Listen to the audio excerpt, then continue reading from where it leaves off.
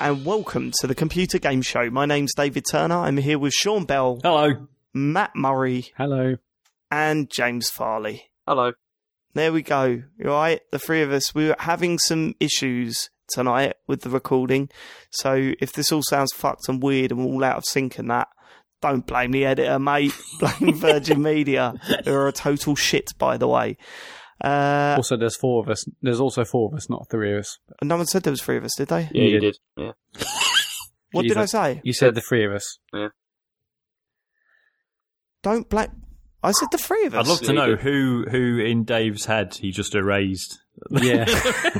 Probably. Almost definitely James. The thing is, right, I am all over the place today. I don't know. I'm coming off the back of the best day ever, and I don't know how to deal with life at the moment. I really don't know how to deal with becoming a civilian. My mum opened up a bottle of champagne yesterday at a barbecue, and I said I wouldn't drink it unless it was poured out by a Millwall player. Because that was how I was drinking my champagne on Saturday, people. That's how I was drinking my champagne on Saturday. Fuck me. Yeah, James, what happened last week? You going to explain yourself or no? I was just sick, wasn't I? It's, a bit ill. Sick, was it? Yeah. I mean, yeah, whatever. I'm not even going to dig you out for it. I can't be bothered. I'm in too much of a good mood, to be honest with you. Other than the internet problems we've been having, I'm in a pretty good mood. Should we just get straight to it then? Can do. Should we get to the feedback? Let's. So a few weeks ago, Dave mentioned the Switch dock and the fact that he might just pick up a couple for the office. You know, just. Why not? Easier, innit? Better. Today, Nintendo have confirmed... I just thought, hey, it would be really nice to get a dock for the office so I could take the Switch to work, pop it in and play Mario Kart in my lunch break with a few people. Perfect. Lovely old job. I at the time, I did say, well, they're pretty expensive, but I guess you just didn't realise. But today, Nintendo have confirmed that they are £80 in the UK, and they go on sale on the 23rd of June. So... That's £80 for... Well, hold on, that sounds like... Surely you're not getting involved here. He's stepping on your turf, mate. It sounds like to be honest, I wasn't going to put this in the news because I didn't want the argument. I was hoping we could just ignore it. But because we didn't mention it, but because I said they're pretty expensive and you just glossed over it a few weeks ago, are you still buying two for the office, Dave, or...? No, I'm absolutely not. We'll get to it. We'll talk about this now. No, but Sean, I'm surprised. I'm not happy with you being the fucking newsman anymore, to be quite honest with you. You sound like the Daily fucking Mail. Oh, I like Nintendo. I don't want to slag them off, so I just want to put that to one side. I won't put that in the news. Don't edit the news. Don't ever edit the news. You Nintendo fanboy loving prick. So the Switch is the best-selling console in America 2 months in a row. It's a good console. There's no doubt about it. Yeah, Nintendo taking the total fucking piss with the dock. It's the best console. The total piss. I have no idea why they're pricing it at this. I think it's disgusting. But this is what I'm surprised about, Dave. I was genuinely surprised that you were surprised that it was so expensive. It's like everything Nintendo does is always expensive. You know, they always, like a piece of plastic, it's bound to be like really, really expensive. I mean, look at the Pro Controller. No, it's hold on. This is becoming too much of a thing. Oh, it's Nintendo. You just, that's what they do. No, I'm sorry. There's pricing their Joy-Cons at £70, where you think, well, we don't know what technology's in them. We don't know, maybe they could justify, maybe this, that. This is a bit of plastic with a little bit of, with a connection board in it. It's ridiculous. I mean, I totally agree. I mean, I would be surprised if it cost them over £1 to make. Yeah, sure. I'm not disputing the fact that it's a complete rip-off and they should be ashamed of themselves. But this is what they do. It's like you should be expecting it. Not on this level, though, James. I mean, there's the joke of, they take the piss with things or whatever, and they do. We know that. This is next level shit. Yeah, but this is a company that released like a handheld console without a power charger, for it. I know. That you had to pay extra for. I know. It's like, what do you expect? That is... James, that's not the same level of piss taking. It's ridiculous. Like buying a machine and like you can't charge it. No, it's not. Yeah, I think the 3DS thing is worse than this. And this is expensive, and idiots will pay it. But like the fact, how can you, launching a machine and having no charger in the box? That's I mean, the 3DS thing is definitely more evil because that ruined a lot of Christmases. Yeah. no doubt. Right, mate, right, okay, you guys are idiots, right? Because this is this is an optional extra. It's not like nobody's forcing you to buy this. No, shut up, does James. come with the 3DS thing was bullshit. Yeah. The 3DS thing was total bullshit. But at the end of the day, you could buy... I went out and bought a 3DS charger. I'm not justifying it. I am not justifying what they did. That was a level of bullshit that we haven't seen from Nintendo before then, right?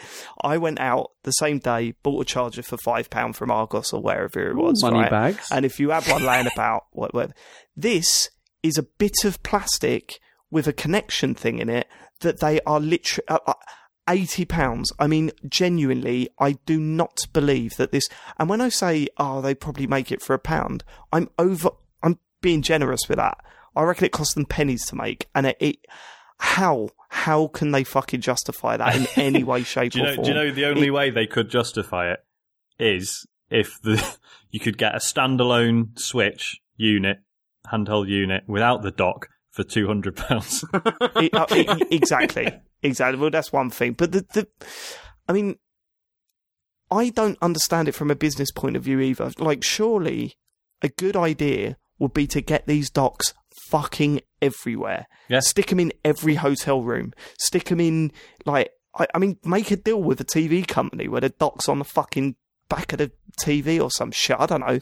But surely they want the docks everywhere. Because the more place you see these docks, the more place things people are going to go, shit, yeah, I should get a Switch. You know what I mean? Like, then you can use it on every TV you come across. Sell them for a fucking £5. You still earn money out of it, you psychopaths. If they were £10, I'd have bought 2 by now. Easy. Fucking £80. I mean, that is disgusting in my book. Mm-hmm. I mean, when you said it on the podcast, Matt, you said you muttered it while we were chatting about it last time. I didn't hear you during that conversation. And when I was editing it, I sent you a text message afterwards going, Matt, did I hear you right? Did you say that they were going to be, because you said £90 at the time, and I'm like, it's still at 80. But no, you said £90 at the time. I said, did I hear you right? And you said, yeah, that's how much they're going to sell them for. And I was like, I was shocked. I genuinely shocked. I can't remember. We'd talked about it, I'm sure, on the show, but everyone on Twitter was like, you know, that everything's so expensive. The docks are really expensive in the US. I just assumed you knew that. I knew that the pads were expensive, and I mean, the only cheap thing they do is that little bit of plastic that slides onto a Joy-Con, right? That's like £5, I think, £7, something like that. No, that's £95. Man. Yeah, that's just gone up. I couldn't believe it, and I will never. No one could convince me that that's an acceptable price point in any way, shape, or form. It makes absolute the things scratch the fuck out of the console in the first place. I mean, that's bad enough. Maybe these ones don't. For £80, like velvet upgrade. Yeah, the Dock S. My hope before the Switch was launched that there was going to be just a ton of like interesting docks coming out, like third-party docks. But by the sounds of it, so what is the dock? It's got 2 ports. It's got 4 ports, is it? It's got 2 USB outputs. Yeah. It's got a USB-C input and it's got HDMI. And I mean, I, like many people, assume that it was a simple conversion thing, but it seems like there's some sort of chip in there that recognizes that it's a Switch and is probably not available to third-party companies. Am I right, or is there already alternative there are docks? third-party docks on Amazon. There's one for £20. It comes out back end of May, so I think it's happening. Hopefully, because I want to see some interesting ones. I want to see some people do some stylish stuff with the docks and stuff like that. I just want to see. I mean, it's an option to sort of get something a little bit smarter than that black bit of plastic. I don't hate the dock. I just think, oh my God, how can you? I watched a lot of unboxing videos for the Switch, like as you do these days. And I mean, literally everyone was taking the thing out going, oh yeah, that's nice. Oh, feel how cool that is to put that Joy-Con into the side of the screen and stuff. And then they pick up the dock and go, well, it's a bit flimsy and shit. Like, I mean, that whole thing with scratching with the dock though, that seems to have sort of died down now. Nobody seems to be talking about that anymore. You say that. I I was taking the smug stance of like, oh, well, maybe just treat it like it costs nearly £300 and you'd be all right. Because I eventually bought a screen protector for mine, thinking that I'd looked after the Switch. No, it's got fucking scratches on it. God knows how. On the protector? No, on the, sorry, but this is prior to putting the protector on. It was just the first time I'd had a proper look at the screen. I was like, oh shit, no, I am scratching it. So thank God I've just maybe look after it a bit, Sean, you know what I mean? Well, clearly. I wonder about that, because, like, Rachel uses our one, like, all the time, and she's jamming that in and out, like, like, from the dock all the time. That was terrible. Anyways, it's like, and like it still looks fine, and I haven't got a protector on it. It's but it seems to be. Whoa, okay. James! Hello, really? Daredevil. You got to whack one of them on. I mean, it'll give you a heart attack. It took me about 8 attempts, but yeah, man, I'm glad I got mine on simply because it just gets fucking moved about all the time. I tried, but I just got annoyed. And I just couldn't be bothered. It's fine. It takes a lot of patience to get those bad boys on, no doubt. Yeah. Okay, cool. Right. Okay, the next bit of follow-up is... the bit of follow-up. That wasn't a bit of follow-up. I can't believe you're taking the beat. You're stepping on Sean's toes. It's following you saying that you would happily buy a few for the office. Like the to be honest, manual. Matt, I'm quite glad you're stepping on his toes, because now that I found out that Sean is editing the news to make it more positive about Nintendo, I think we're going to have to keep an eye on that. Yeah. So next follow-up is about it's a subject that's annoyed me this week, frankly. So we got an email. It's Adam from Stoke-on-Trent. I'm fairly sure. Is it? It is. Yeah. It is. Yeah, good. I got his name out. Yeah. Anyway, it says, before you read the email, can I tell you the story of can I explain what happened on Twitter beforehand? Yeah. Someone sent me a message saying, about your discussion with Donkey Kong doing the dab, here's a picture of him doing the dab. And I also got a message from John Denton saying, no, he does do the dab. You just got to see it's every 30 jumps or something. And I was like, okay, all right, he does the dab. I was just questioning whether it was an official dab because it didn't look like a dab.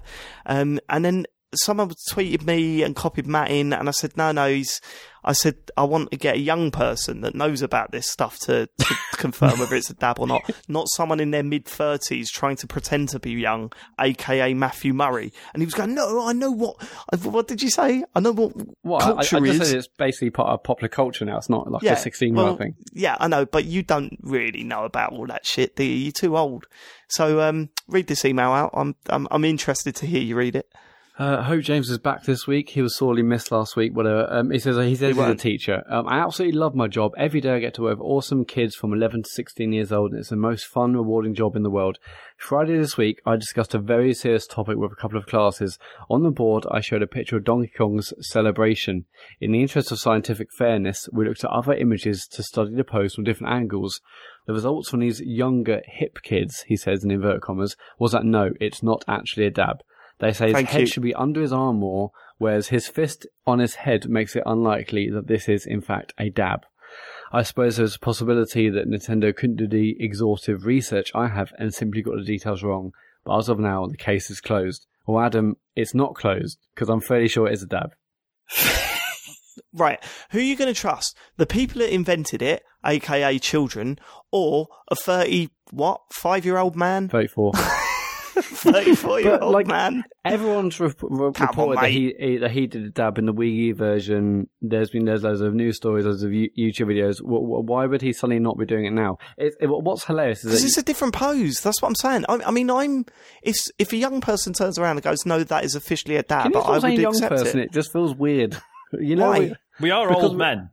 Like, do you not realise that yet, Matt? Have you not worked out that you're fucking old now, and that you don't get to decide what's popular culture and what's not? The kids do, and you look at it kids? And you go, Dave, we're only in our 30s. We're not dead yet.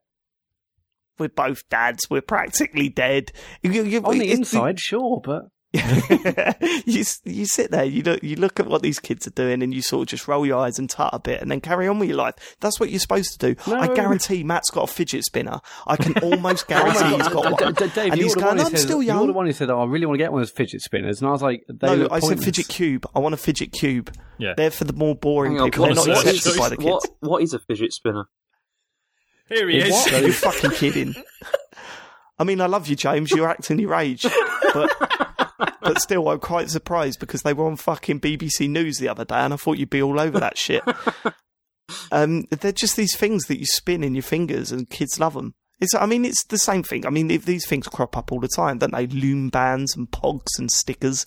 You too often know about that stuff, Dave. Oh, no, wait a minute, yeah, because the fidget spinners have been banned at my daughter's school. I remember now. They're banned at all schools. Okay, let's get on with this. Loom bands are banned at schools. Everything's banned British at schools. Bulldogs banned shit. at schools. Right, let's move on. I think it's a dab. Everyone else can fuck off. John Denton says Donkey Kong does dab. It's only only on a 360 spin. He also does a Hulk Hogan on normal boost jumps. So the Hulk Hogan's the one that I'm thinking of. I see him spin, but I couldn't get a photo of it. So maybe there's further detective work required he does on this a one. dab. Let's move on. Adam late to the party 82. For fuck's sake, the shit food banter has spread from Midnight Resistance to the computer game pod. Goddamn Captain Toss. Sean, have you noticed that when Matt is losing an argument, he just goes, "Let's move on." No, let's move on. The funny thing was, Dave, like you said, "Oh, it's not a dab," and then you tweeted a picture of like the Paul Pogba doing the dab. It looks exactly the fucking same. So it doesn't. Look at it again. It basically does. Maybe your eyes are getting too fuzzy in your old age, Matt. Get them cataracts sorted, mate. Yeah. What I'm saying is that when I want to move on this show, because the conversation's getting boring and we need to move on. Matt, he's just, I'm losing, but let's go. You must be saying something else. It's clearly close enough to a dab for them to. It's a dab. Oh, who cares? Can we just? Yeah. Can we move on? James. Well, sorry, you don't get to make that call. You don't care about anything. Do you know what I mean? I don't even know what a fidget spinner was. Exactly, what a loser. Anyway. What a square. A loser for not knowing what a kid's toy is. James, we're doing a podcast around kids' toys. Yes. James, haven't you got about 40 amiibo? They're not mine, they're my daughter's. Oh, whatever. Bollocks, you brought them to my house to show me. Within like a pristine case. No. Touch from David. Actually, Princess Peach got broken this week. Did she? What were you so rude with it? What were you doing with it, James?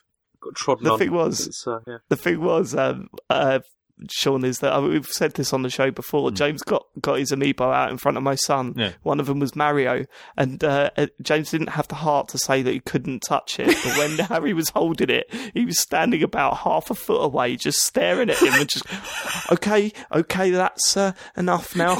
You say that now, but like Mario doesn't even have his hands anymore now. Like my son ripped them off. It's like they're all in pieces. I do not want to know what you get up to with your amiibo, James. Go on then, Matt. That's it for follow-up. If you want to tweet us, it's at ComputerGamePod, or you can email follow-up to thecomputergameshow@gmail.com. And thanks, Adam, for letting us know what the Ute have to say. Sean, what we got in the news, mate? Destiny 2 gameplay reveal and some other shit. It's a computer game that's coming out, and it's got guns in it. Don't know anything about it. I haven't looked at anything. So, obviously, from the previous trailers, it's about all the I can't remember the fucking names, the big lads come to Earth. Comments. The big lads come to Earth, and they're taking over, and they destroy the city, and they kick you out. And you've lost connection to the light, Dave. You've lost your connection to the light. And it's going to be... So you have to start again, do you? Yeah. From zero. That's how they're resetting it. And they're like, there's a bit where... because you've lost your connection to the light. You're being a dickhead now, aren't you? You're being a dickhead, and I think you're being a dickhead. Absolutely not being a dickhead, because I'm well up for this. It's just quite funny the way they were like, and it's like really bad because when you lose your connection to the light, it's like you can barely even walk. It's like that will be a fucking 10-second bit in a mission that you'll never replay. I don't care. Yeah, it's true. I wish they did go like if they come out and just said, "Hi, yeah, so we were thinking about ways of resetting you from zero, and how about you lose connection to the light?" I think this will work. Yeah. Whatever. They showed a bit of like what I assume is the opening mission where the tower's getting attacked, and I thought it looked fucking brilliant. I assume you watched this as well, Matt. Oh, of course, yeah. I thought it looked great. I like the fact they're sort of starting again. Because it feels like it sort of have to.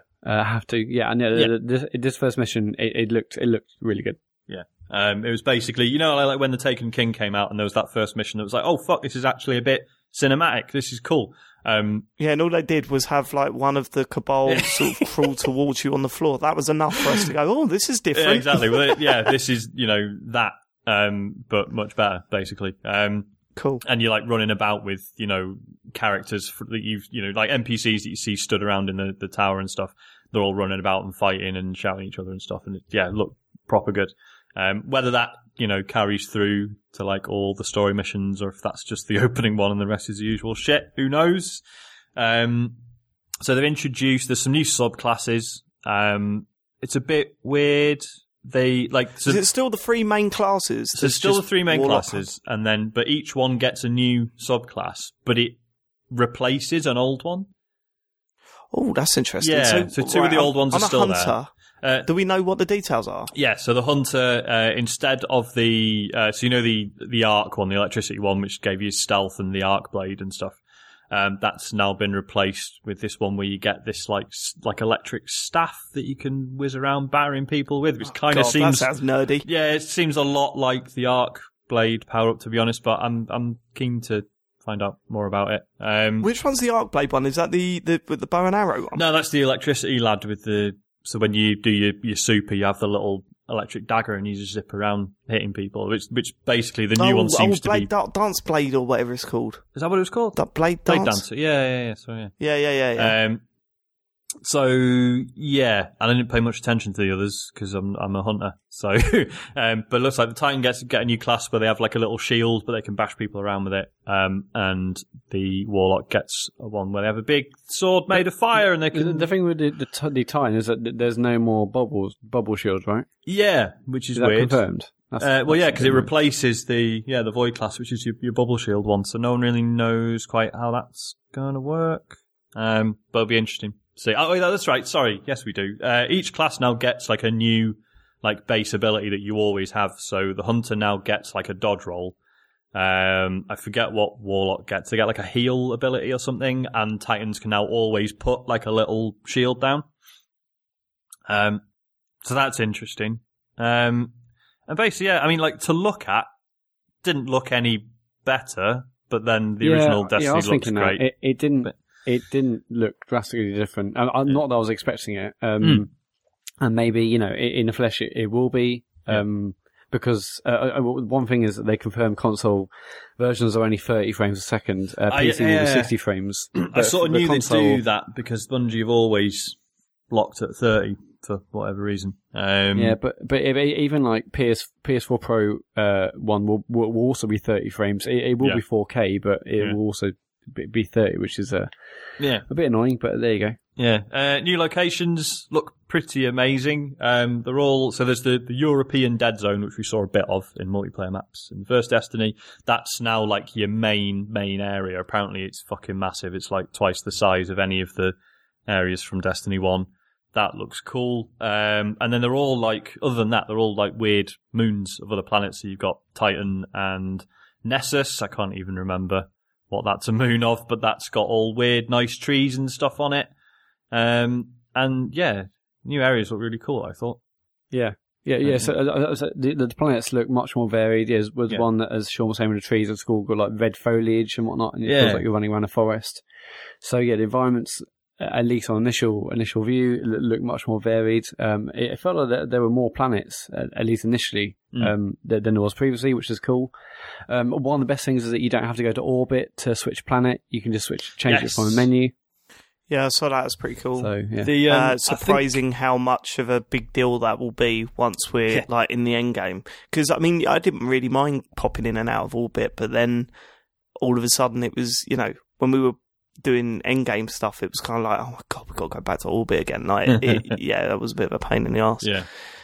So they've added the main thing. I'll say the main thing. It's probably the most interesting addition.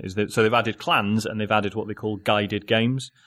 So clans, pretty self-explanatory. You make a clan, you do a little logo for it and a name and some text that sort of describes it.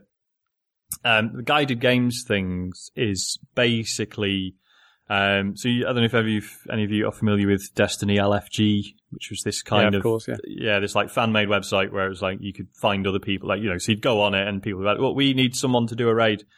And you could, it would allow you to sort of join them. So that's now fully integrated in the game, and this is what they call this guided games thing. So basically, you can go on it. You're like, right, I'm on my own, but I want to do a strike or a raid or whatever. You can find other people who are trying to do the same thing, but they're missing one or two people. And the idea is that you can look at their sort of clan description, and if they look like a load of illiterate fucking bellends, then probably give them a swerve. But if they seem okay, then you'll get some idea whether or not you're going to get on with them. Not that being illiterate means you can't be a nice person. Should throw that in. And it just all seems really cool. Like, I don't think, like, I know most of us are, we've got a group to play with, but there have definitely been instances where we've had to bin something off because we were missing one or two people. Definitely. Oh, absolutely. Yeah. So if it's four of us, and then we get another two randoms in to do a raid, and I think that'd be cool. Then fine. And then they were saying on stage that, like, basically it was only something like 50% of all Destiny players ever even attempted a raid, which is shit. That seems quite high to me. Do you reckon 50%? Well, yeah. I mean, what you had to go to get to a point where you were actually able to do a raid, that seems quite high. Yeah. But I mean. Yeah, but the thing is with Destiny, and there's going to be a lot of people listening now, if they haven't already, fast forward, that aren't into Destiny.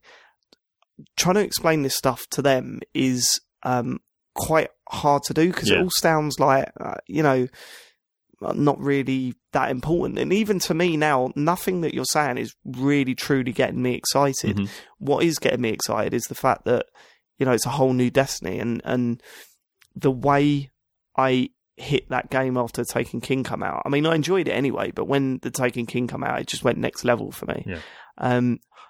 I'm finding it a little bit daunting to think that I might be back in that zone again. Mm-hmm. Yeah. But also at the same time, remembering all the firefights we had, it was just some of the battles we had on that game are just outstanding. And we've said it time and time again, that first raid we did was probably one of the best gaming experiences of my life. Like the excitement of working through the day to go back to where we were the night before and get a little bit further, trying to work out all the puzzles and stuff. It was just, that was probably when I was deepest into it. Maybe a little bit later than that, when I was really trying to get all the exotics and stuff.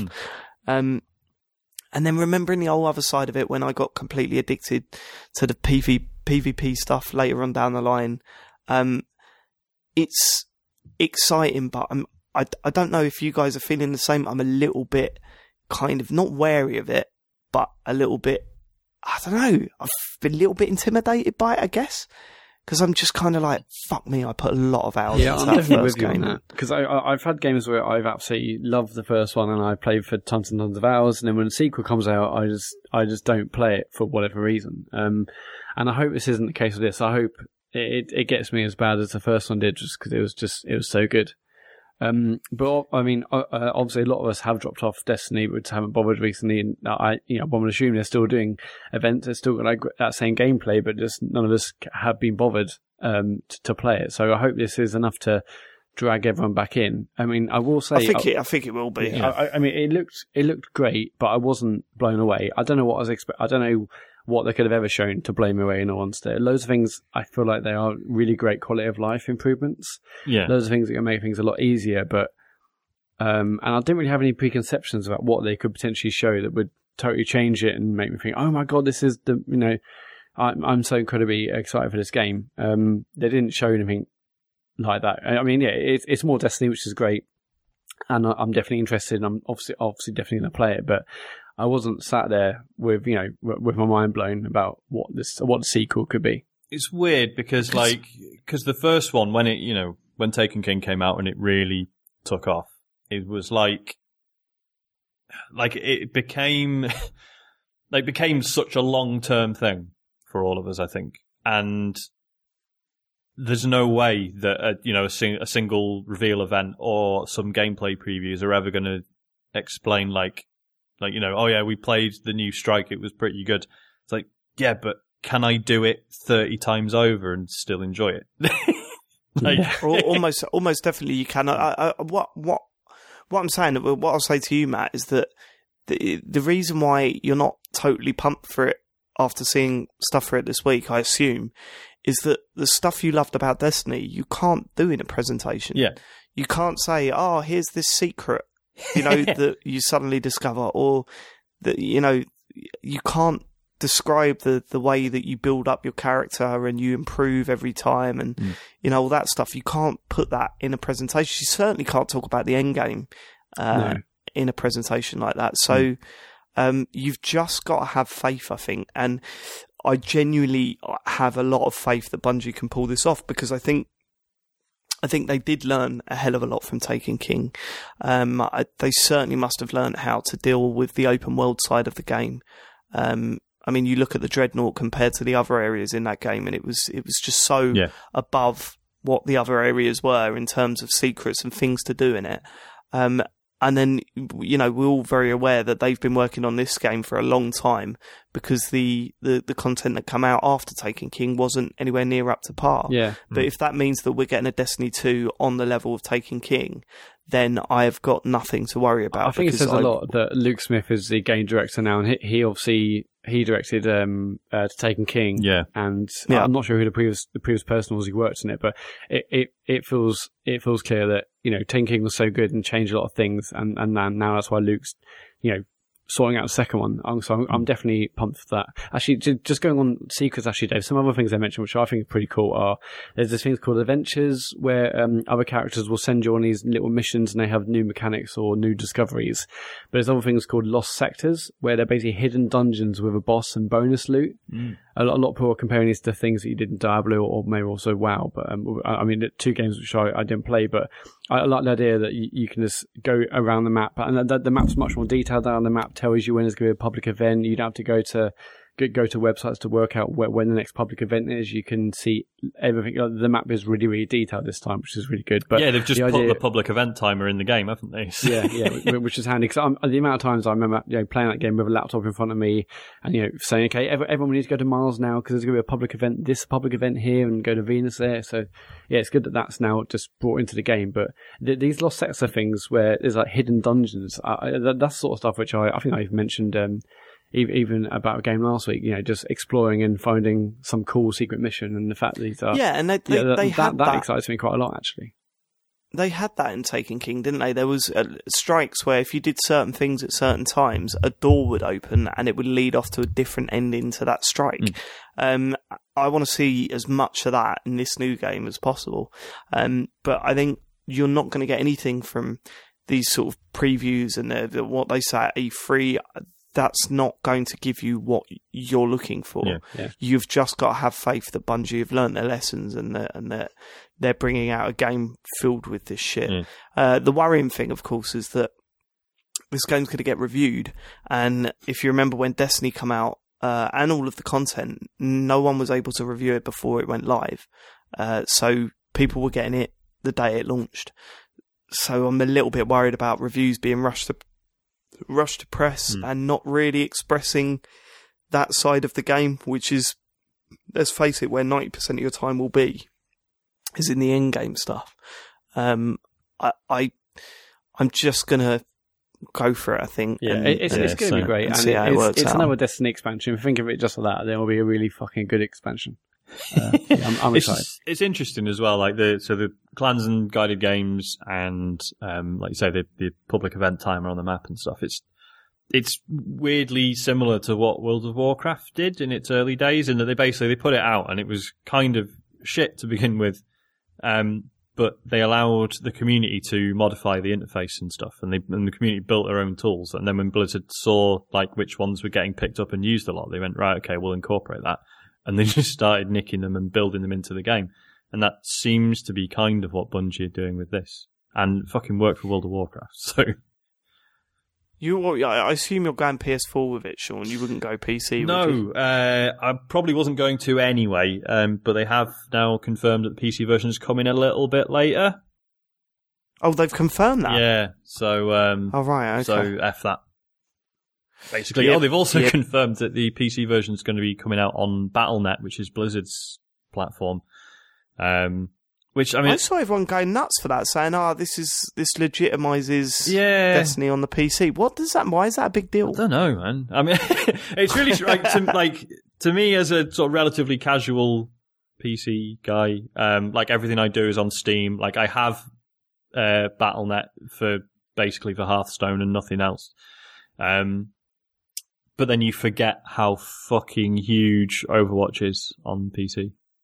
And Diablo and World of Warcraft, and it has got basically just a few of the very biggest games on PC. So yeah, I guess that's a fine place for it to live. It's just funny because you forget that Activision and Blizzard did merge. They seem to have made a pretty good job of keeping their identities pretty much separate, and then this happens. It's like, oh yeah, they're the same company. Weird. Yeah, I mean, I didn't even know that was a thing, so there you go. That's how well they've kept it. Just before anyone complains, there are actually only 4 planets in Destiny 2. I know earlier I said they thought that there's lots more, but there are just 4, just like the original. One of those is Earth, but it's a different bit of Earth. One other thing I haven't mentioned, actually, Dave, is that all multiplayer games are now getting reduced down to 8 players, 4-on-4, not... I think previously they were up to 12, I missed 6-on-6. Yeah, I'd heard that. Yeah, I think I can live with that. I'm going to assume there's still general sort of general deathmatch, which is up to 12 players. Yeah. I would assume that's that. I'm going to assume that they're not going to get rid of that. But in other Crucible game types where it's teams, it's 4-on-4, which is weird. But that is weird, just because it was always useful. Like if you had, if you had 2 mates on, and then a fourth player, including you, showed up. Then you just be like, right, well, we can't do any campaign stuff, so let's hit the Crucible instead. But then if you've got 5 or 6 of you... Oh, mate, what a weird argument. You could say that with any number. Yeah, I suppose. You're just saying numbers. What if there's 8 of you? Fuck, I haven't got that many friends, Dave. That's not a problem for me. Of course I fucking haven't. Right, okay, let's move on. Right, so there was another Nintendo Direct that did a load of stuff about ARMS. That looked really good. There's some weird modes in it and stuff. But it was basically more sort of diving into the technicalities, so I wasn't going to really mention it as a news post. What I was going to mention... So they're doing a special edition Nintendo Switch to release with Splatoon 2, which has neon green and neon pink Joy-Cons. God, yeah, it looks rough. And there is also a Pro Controller with the same colours on it. That has sold out, that pack. But instead, guys, if you want to cheer yourselves up, you can go on the Japanese Nintendo store and you can buy just the cardboard box. For £3.75. Day one. Excellent. I'm pre-ordering. You need to do that and then get it on eBay. You could make a fortune. Pretend it's yeah. 540 yen. You can have the special edition Splatoon 2 Switch bundle cardboard box. So yeah, get that pre-ordered. I must say that Pro Controller with the fluorescent what do you call those bits? The fluorescent sort of handles, arms, legs, arms. It looks disgusting. It looks horrendous. Yeah, it does. It looks terrible. Yeah. I'd be all right with it, to be honest. I'm not on board with that. I'll tell you what, I'm not convinced by ARMS yet. Still not convinced. I'm super interested, just because a lot of people are hyped, really hyped for it. Well, it's really interesting to me, right? In that the more they've explained the technicalities of it, the more the fighting game community's got involved, and the more it puts me off a little bit. Because there are plenty of very good fighting games that already exist. What are you saying? And I can't be arsed playing them because I hate that. I don't hate it, but I don't have time for that whole hyper competitive frame counting shit, right? And that's the problem, innit? And if that's where ARMS is going, then good luck to it. But I don't know if it's for me. So that's the problem, because I used to really enjoy playing stuff like Street Fighter, and then I heard, but I'd never play it online or anything like that because it's just horrible. It's just not fun, playing it like that. I don't know. The interesting thing about the control system is weird because obviously one of the early news stories is that you don't have to play it with motion controls, and you can just play it, to handheld mode and whatnot. But they've also said this week, as a result of this direct, that actually you're not going to be able to do all the moves, or not going to be able to finesse the moves. You're not going to be able to well, I wondered this, because some they elements said that you won't be able to do when you just say got it in a Pro Controller. You have to sort of be able to twist your hands for certain elements, certain finesses of those moves. Yeah, because when they said you can just play it with buttons, I was like, well, hang on, isn't it all about, like, yes, you can punch forwards and it will always auto aim at the other character, but it's all about not necessarily aiming straight for them and like swinging punches around at different angles and stuff, which is cool. But yeah, feels like. But they should have put some GameCube triggers on it. Yeah, should have put some GameCube triggers on it. Then none of that would be a problem. I read the preview on Eurogamer, and it seemed really positive. Loads of people on Gaffer, getting really excited about it. I'm not really into fighting games, but I'm certainly interested to see what it's about. Is it like purely pretty much multiplayer focused? Like there's not like a big campaign or anything, is there either? I'm not sure there's a campaign. I know there's lots of training mini games and lots of things you can do on your own. It's not just I think there's shit tons of stuff to unlock as well. There's all different gear and stuff. It's almost overwhelming. They kept saying, and this you can do this, and there's like a volleyball mode. There's all sorts of mini games. That was one of the things they were showing, like how there's like thousands of different combinations. Yeah. And to be honest, for me, I looked at that and just thought, I can't be arsed with all that. You be negative, James. I don't believe it. What was cool? Overwhelming. They showed that you can basically you can tell it if you want a multiplayer match, it'll just go right, cool. We'll look for one, do whatever you want in the meantime. So you can then just have a bodge on like a single player match or one of the mini games or whatever while it finds you a match. That was cool. I imagine being told, hey, look, you can customize it. Look at the different options that you've got in this game. There's loads of options. Looking at that and going, oh, God.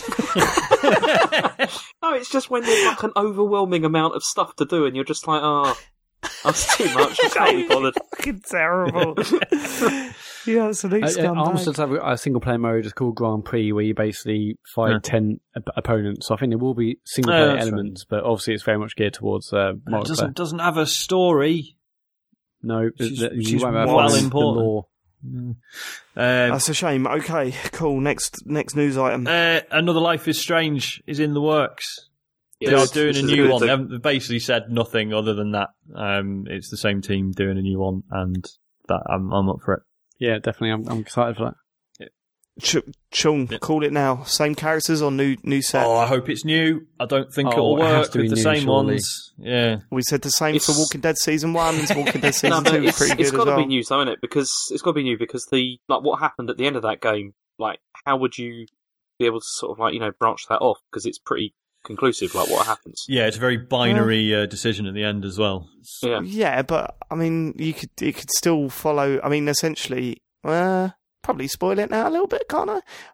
The main character doesn't die, so you could continue her story. Yeah, I guess.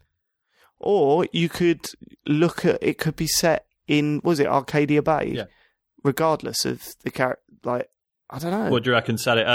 You play as someone else, but in the same time period or something.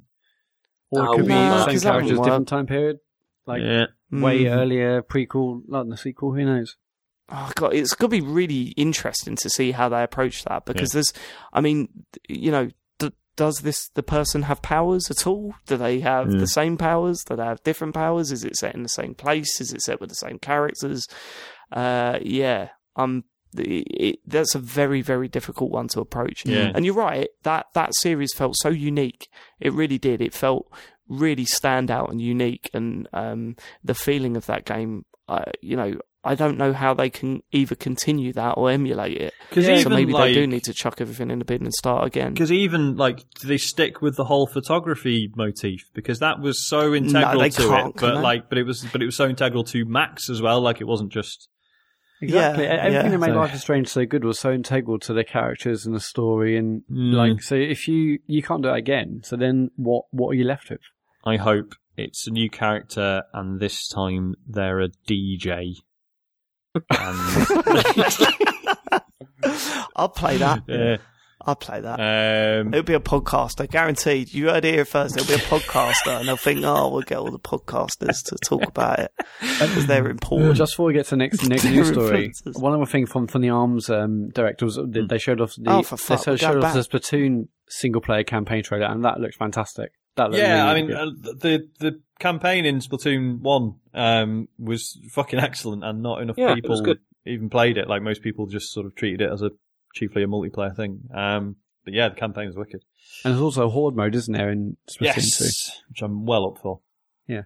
Right, last bit of news. Red Dead Redemption 2 has been knocked back to spring 2018. I actually forgot that it was meant to be out sooner than that. I think to me it's always just been a speck on the horizon. I've never really...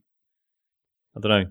Well, it's funny. We were talking about in our group. We were talking about how good this year's been and how it looks to continue to be that good. And someone listed a whole bunch of games that were coming out this year, still to come out. And I was like, "Fuck, that is good." And don't forget Red Dead. And Matt was like, "Yeah, I'm pretty sure that's next year." And lo and behold, today they announced it's next year. What's his source? It's classic Rockstar. it will come out in May, like all the other GTAs. And Yeah. Can't get angry with it when they bring their games out. They're always bangers. Yeah. So I'm happy to wait for it to be ready. To be honest, yeah, I with mean, you. 2017 is an incredible year. I'm happy to have an incredible game move to 2018. Yeah. I'll tell you what, as well. Looking at these screenshots, this could be the game that makes me get a PS4 Pro. Really? Like, it Well, I looks was about fucking to say, ridiculous. I mean, this is the first game that they've began developing on these new systems, isn't it? So, and they always seem to get an incredible amount out of the hardware. They've got the money to do that, and I can't wait to see how this game looks because I think it's going to blow our balls off. Yeah, they have released new screenshots, as Sean just mentioned, to coincide with this delay, and yeah, it looks good. It looks so good. Yeah, it's so weird when you remember how much money Rockstar have. Like, in previous episodes, we'd sort of mentioned, like the charts each week and like, oh yeah, such and such is sold. And it's like, oh, and there's GTA 5 still at number 3. Yeah, and then that's not even the only source of income. Yeah. It's probably the lowest source of income because people are still ploughing things into hats in their GTA Online. Yeah. It's a beast. They are extremely rich developers, so I can't wait to see what they. You're right. I'm just looking at these screenshots. These are incredible. Yeah, it really looks really good. It's a shame. Maybe it's a shame that what's a shame? No, Why is it a shame? Okay. It's so good. Why is that a shame, James? No, it's a shame that it's not coming out yet. It's okay. It's yeah. It'll be worth the wait. It looks brilliant. I know your exact quote after that was, "It's a shame." I mean, ugh. Yes, I hate all games, David. It's if something looks good, it makes me hate it. We're slowly finding that out, James. Not We're true slowly working at all. that out. I like Type Rider. Right. That was great. It's We'll get onto that. Boring as shit. Oh shit, let's start with that then. That's a good segue, right? What have we been playing? Now, we mentioned last week that both Matt and Sean had been playing Type Rider, and they were holding their opinions back for today. Don't let me so down. Should we go straight Sean, there? don't let me down, please. Sean, you start. Well, if you'll allow me to just park myself on this fence here. Right, so I do think the whole, for fuck. the typography thing, I did find that really interesting. No, you didn't. No, I did. I really Fuck liked off. it. However, Bollocks. Dave, I do think the way it's implemented in the game is a little bit clumsy, and you do spend more time reading than you do actually playing the fucking thing. Yeah, I thought that. They could have implemented it within the gameplay, not just, okay, you've learned about this, now read this PDF on screen, which is basically what it is. I would have, if that was in the background, it could have been done much more sort of abstract, much more artistically. And I mean, I thought it was also interesting, but it does feel a bit like, a bit laborious. What did you think was interesting? Don't start this, David. This is ridiculous. Come on, no, right, because I'll tell you exactly what do you think is interesting about learning about something? It's a ridiculous question. I'll tell you exactly why I'm asking that, because I know Sean and Matt, and I know that they're just pretending to be interested to try and sound intelligent. I am intelligent. I like font. It's a typeface, actually, Dave. It's a typeface. No, I just found it really interesting when you it sort of talks about. It's just really fascinating the way that not only the sort of the societal but the technological reasons for written language being controlled the way it has, and how that's affected Boring. society. And when you consider, like, especially viewed through, like, like currently we've got an election on, there's all these accusations that, information and communication is now being manipulated to the extent that people are being so hugely misled. But then it's like, well, hang on a minute. Like 1,000 years ago, it was only the church that could even write stuff. Yeah. No one else Just- even had that Jesus ability. And it's just Christ. like, I don't know, thinking, I say 1,000 years ago, that's probably wrong, and I've just embarrassed myself and revealed that I wasn't really paying It was attention. only the church. Check up your PDF. You know how Matt was saying, it feels like it's a PDF, just slung at you. James last week said, they were beautifully rendered in these binded books at the start. I know. I thought Such a that bit was dickhead. all like Encyclopedia Britannica. It's like a 3D, That's what I said. 3D rendered That's book what I opening up. said. I thought it looked That's nice. what I said. Oh, It looked nice. I thought the gameplay is really fun. So you're these two. Are you ellipses? I guess, James. no, you're a colon. Oh, okay, cool. Well, anyway, of course, yeah. But anyway, where you manipulate Calm Yeah, down, colon. boys. Don't fall out over this. you know what, James? You're a fucking colon. So you're these two circles. Now, it was satisfying to bounce around the environment as them two. I thought that was fun. Was it though, Matt? Honestly, It was Yeah, be like, honest I with thought it yourself. was satisfying. It's a Jumping perfectly around. enjoyable platformer, and the subject matter is really Wow. interesting. It's just the combination of the two I felt was a bit clumsy, that's all. Didn't you find that the obstacles were just like, they didn't even seem that, James said it himself. He said that, it was a very easy game. It wasn't too taxing. Yeah. And I just found that like, oh man, do something with me then. Like, I don't know. It You're like, was, where's the guns? Where's the guns? oh, shut up. Sound like me now. What's that? You against Shooty Bang Bangs, James? Put James on the Shooty Bang Bang list, Matt. Okay, He's on the done. Shooty Bang Bang Added. list now. Is that a list of people There's you are two- going to shoot you bang bang? Shooting. No, there's the list of people who are fucking boring pricks who call shooting games Shooty Bang Bang. Shooty At the moment, there's two Interrobang. names on it. There's Sean Bell and James Farley on that fucking list. Don't play it. Has anyone got anything else to say about this game? I ain't saying Good. anything about it because it's ridiculous. But, yeah. Well, James, what else have you been playing? I played 2 games mostly this week. I played Rise of the Tomb Raider. That's Finally, a good game. Now we're talking. It's got guns in it, innit? Right? And it's got tits, Dave. guns. Yeah, No, Sean, not on this one. They've smartened it up. don't go to that level, mate. Fucking disgrace. Go on. yeah. I don't want to go in massive depth about this because obviously it's been out quite a long time. But I know because I went straight into this after Uncharted 3. Yeah. And although this doesn't feel quite as fun as that does, if you see what I mean. It's like tone because it's really serious, this game, like by comparison to like Uncharted. Oh yeah. It's a lot less playful. The Tomb Raider reboot as well was like just a woman going through hell. Mm-hmm. Like it was a nightmare. But no, I did. the Yeah, 'cause Uncharted. I had that same thing again with this. Like you start to cringe with the screams and everything that goes on. It's just like, Yeah, it gets a bit much. They definitely toned it down in this one over the first one, though. Mm-hmm. Yeah, there was. If you remember the first one with the spikes through the heads and swimming through the river of skulls and stuff like that, it was like a bit much. But This in one they general, turned it down a little bit. the combat though is like so much better than like Uncharted. Like so much God, better. yeah. It's like unbelievably better.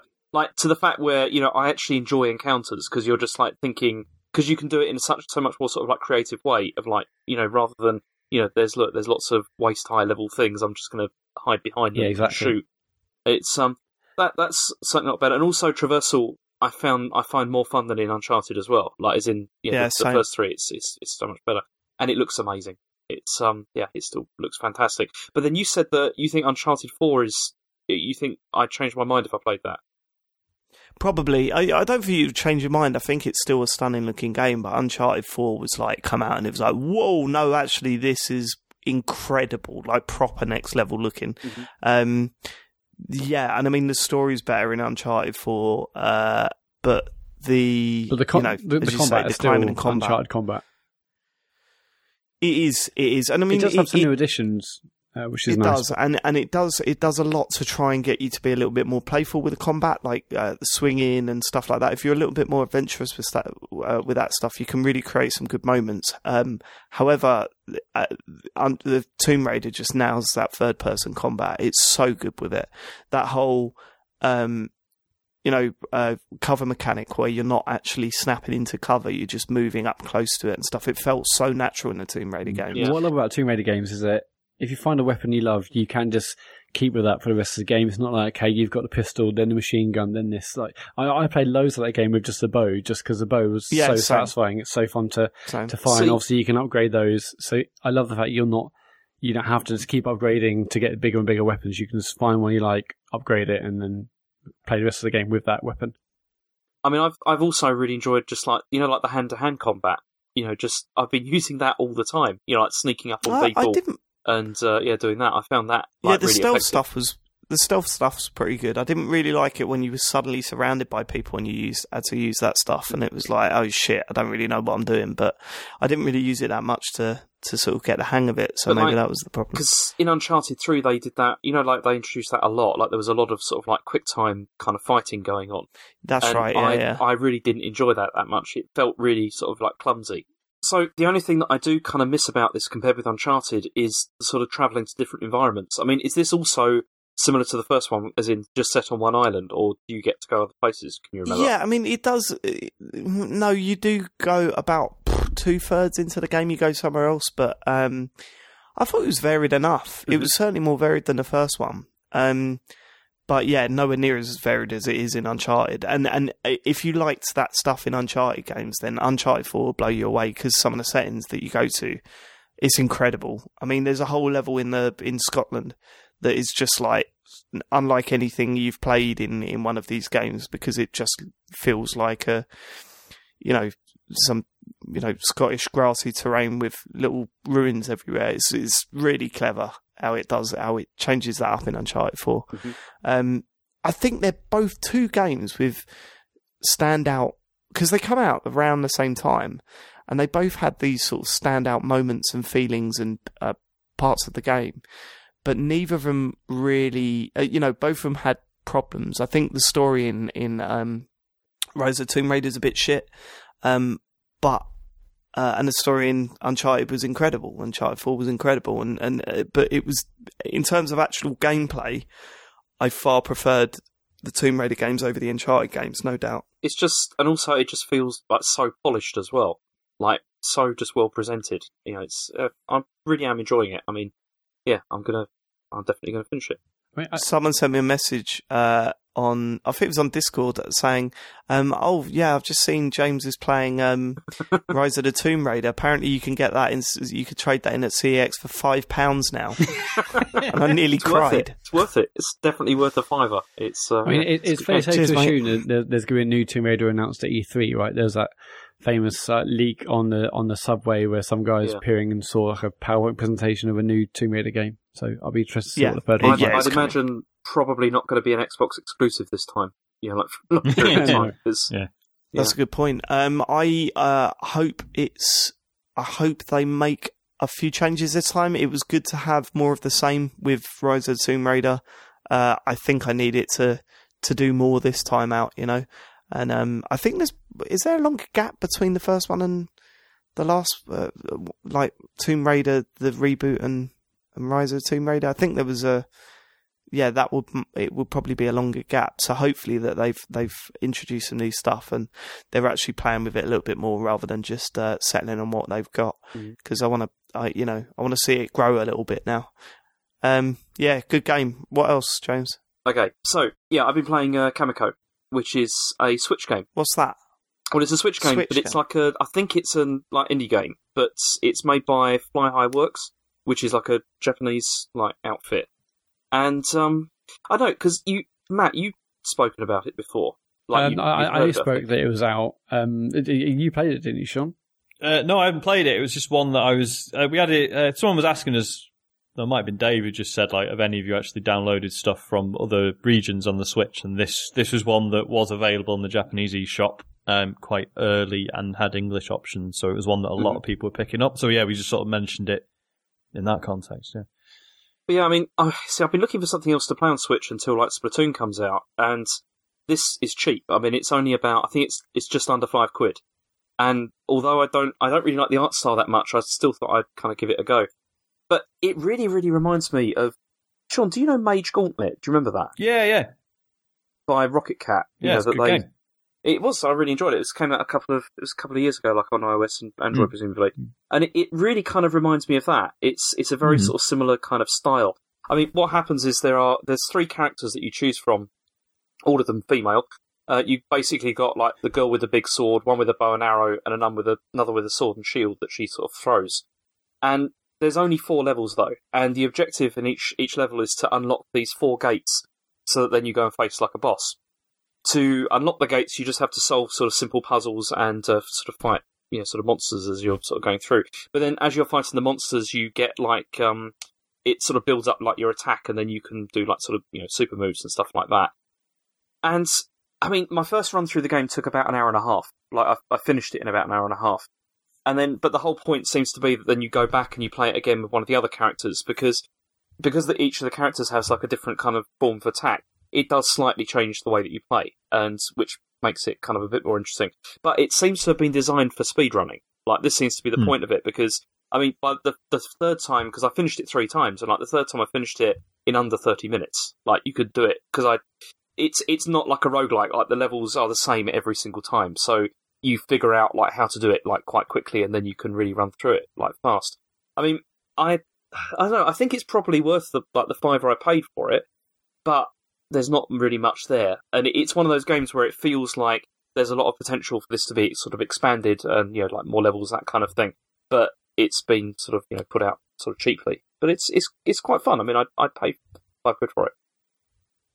Yeah, it looked really nice, but yeah, it didn't do enough for me. But I heard loads of people talking about it in quite glowing terms on Twitter. Yeah, it's nice. I mean, it's not amazing or anything, but for $5, it's worth a go. I mean, it does feel a bit like an iOS game or like Android game. It doesn't really feel like a sort of a console like quality game, but it's still it's good for the cash. The soundtrack is really nice as well. It's a good game. Does it offer any advantages over a Switch then, rather than buying it on like a home console?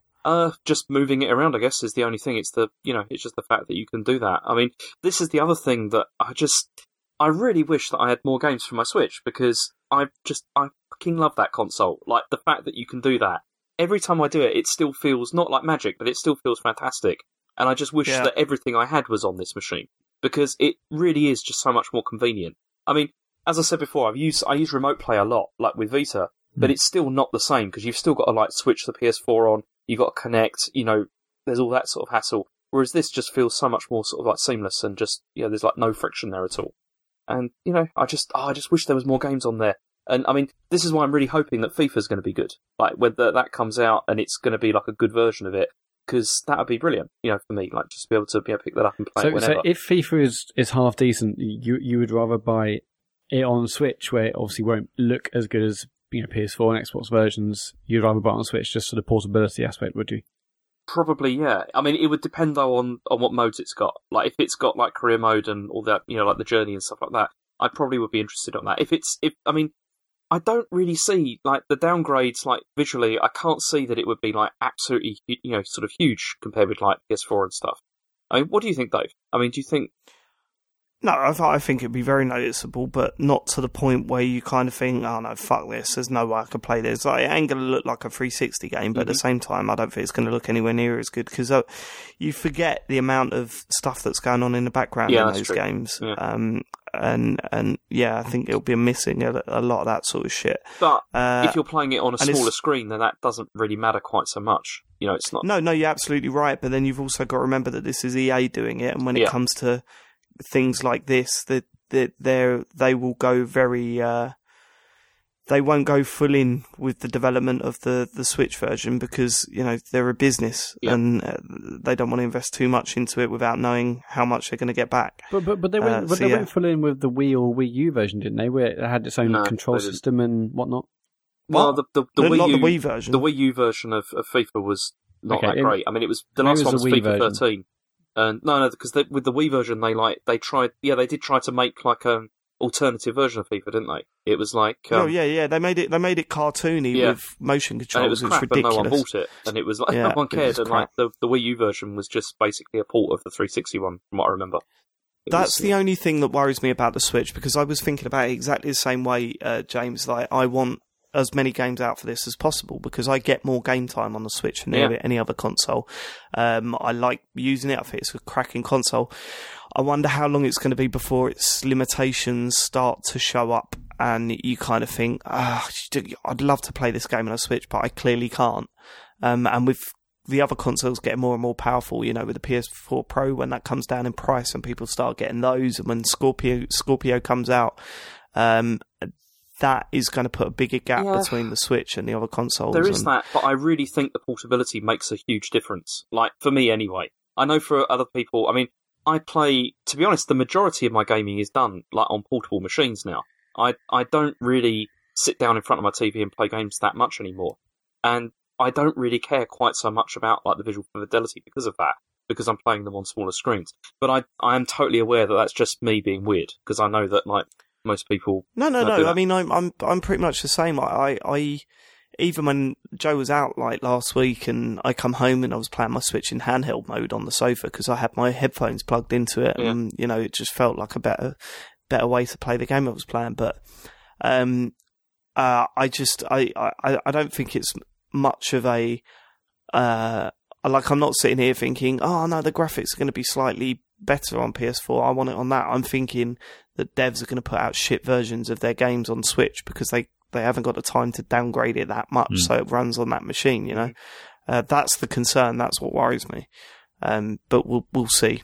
We'll see. That's not an argument for now, is it? It's for later. Yeah. All right. Okay, is that you done? Yeah, it's me done. Yeah. Just cool. I presume you haven't downloaded the Disgaea 5 demo that's out on Switch now. No, I've downloaded really interest me, but not played it yet. Yeah, I started playing it this morning. It looked it's pretty different. I thought it'd be like quite a serious JRPG, but actually it's the complete opposite. But, oh yeah, it's nuts. Oh yeah, Sean, I was going to ask you, have you played I Am Setsuna? I have, yeah, played a bit of it, yeah. Is it good or not? It is. The battle system just started to do me in a bit. It has that sort of, like, it's a very unapologetically old school JRPG in that there are save points. You have to find save points in it, for one thing. And the battles, it's like you'll be running around and then you'll bump into a fucking rabbit or something, and then it's like whoosh, going into a battle, and that's really tries my patience. Like, I was really hoping that if I could get on with it, it was like, fuck, this might be the machine that I can actually play and enjoy JRPGs on. But no, it still tested my patience. I mean, if you're okay with that stuff, it is really wonderful. The battle system is basically straight out of Chrono Trigger. The music's beautiful. And just the idea behind the story is really interesting as well.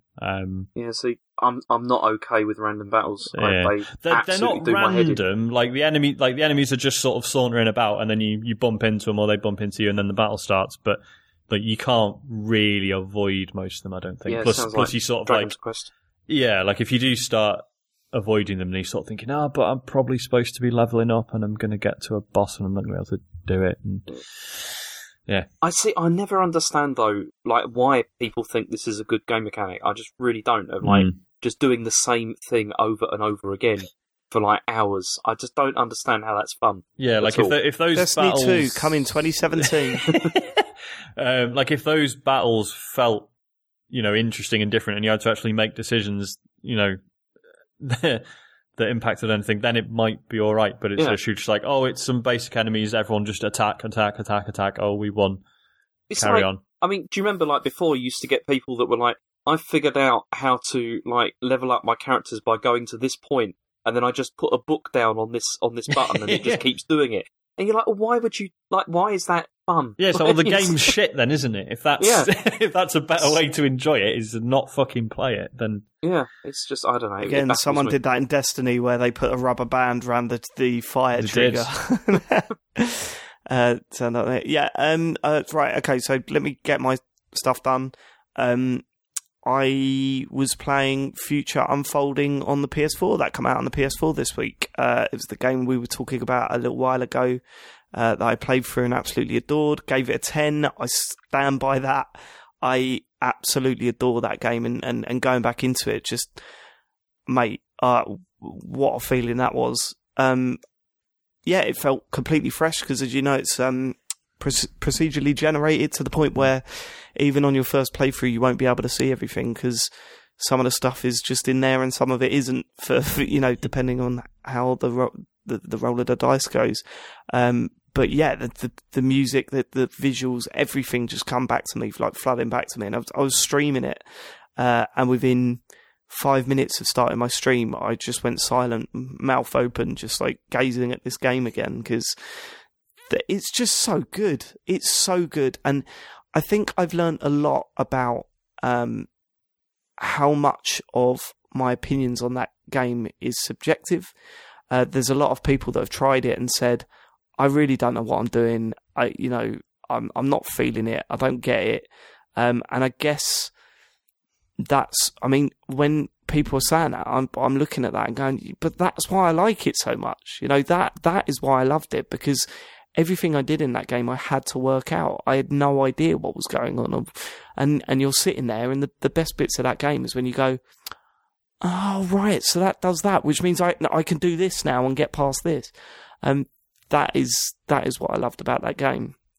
And to see people not enjoying that sort of really confused me, but I guess that's just, something that people don't like, and that's maybe why people aren't loving it as much as I am.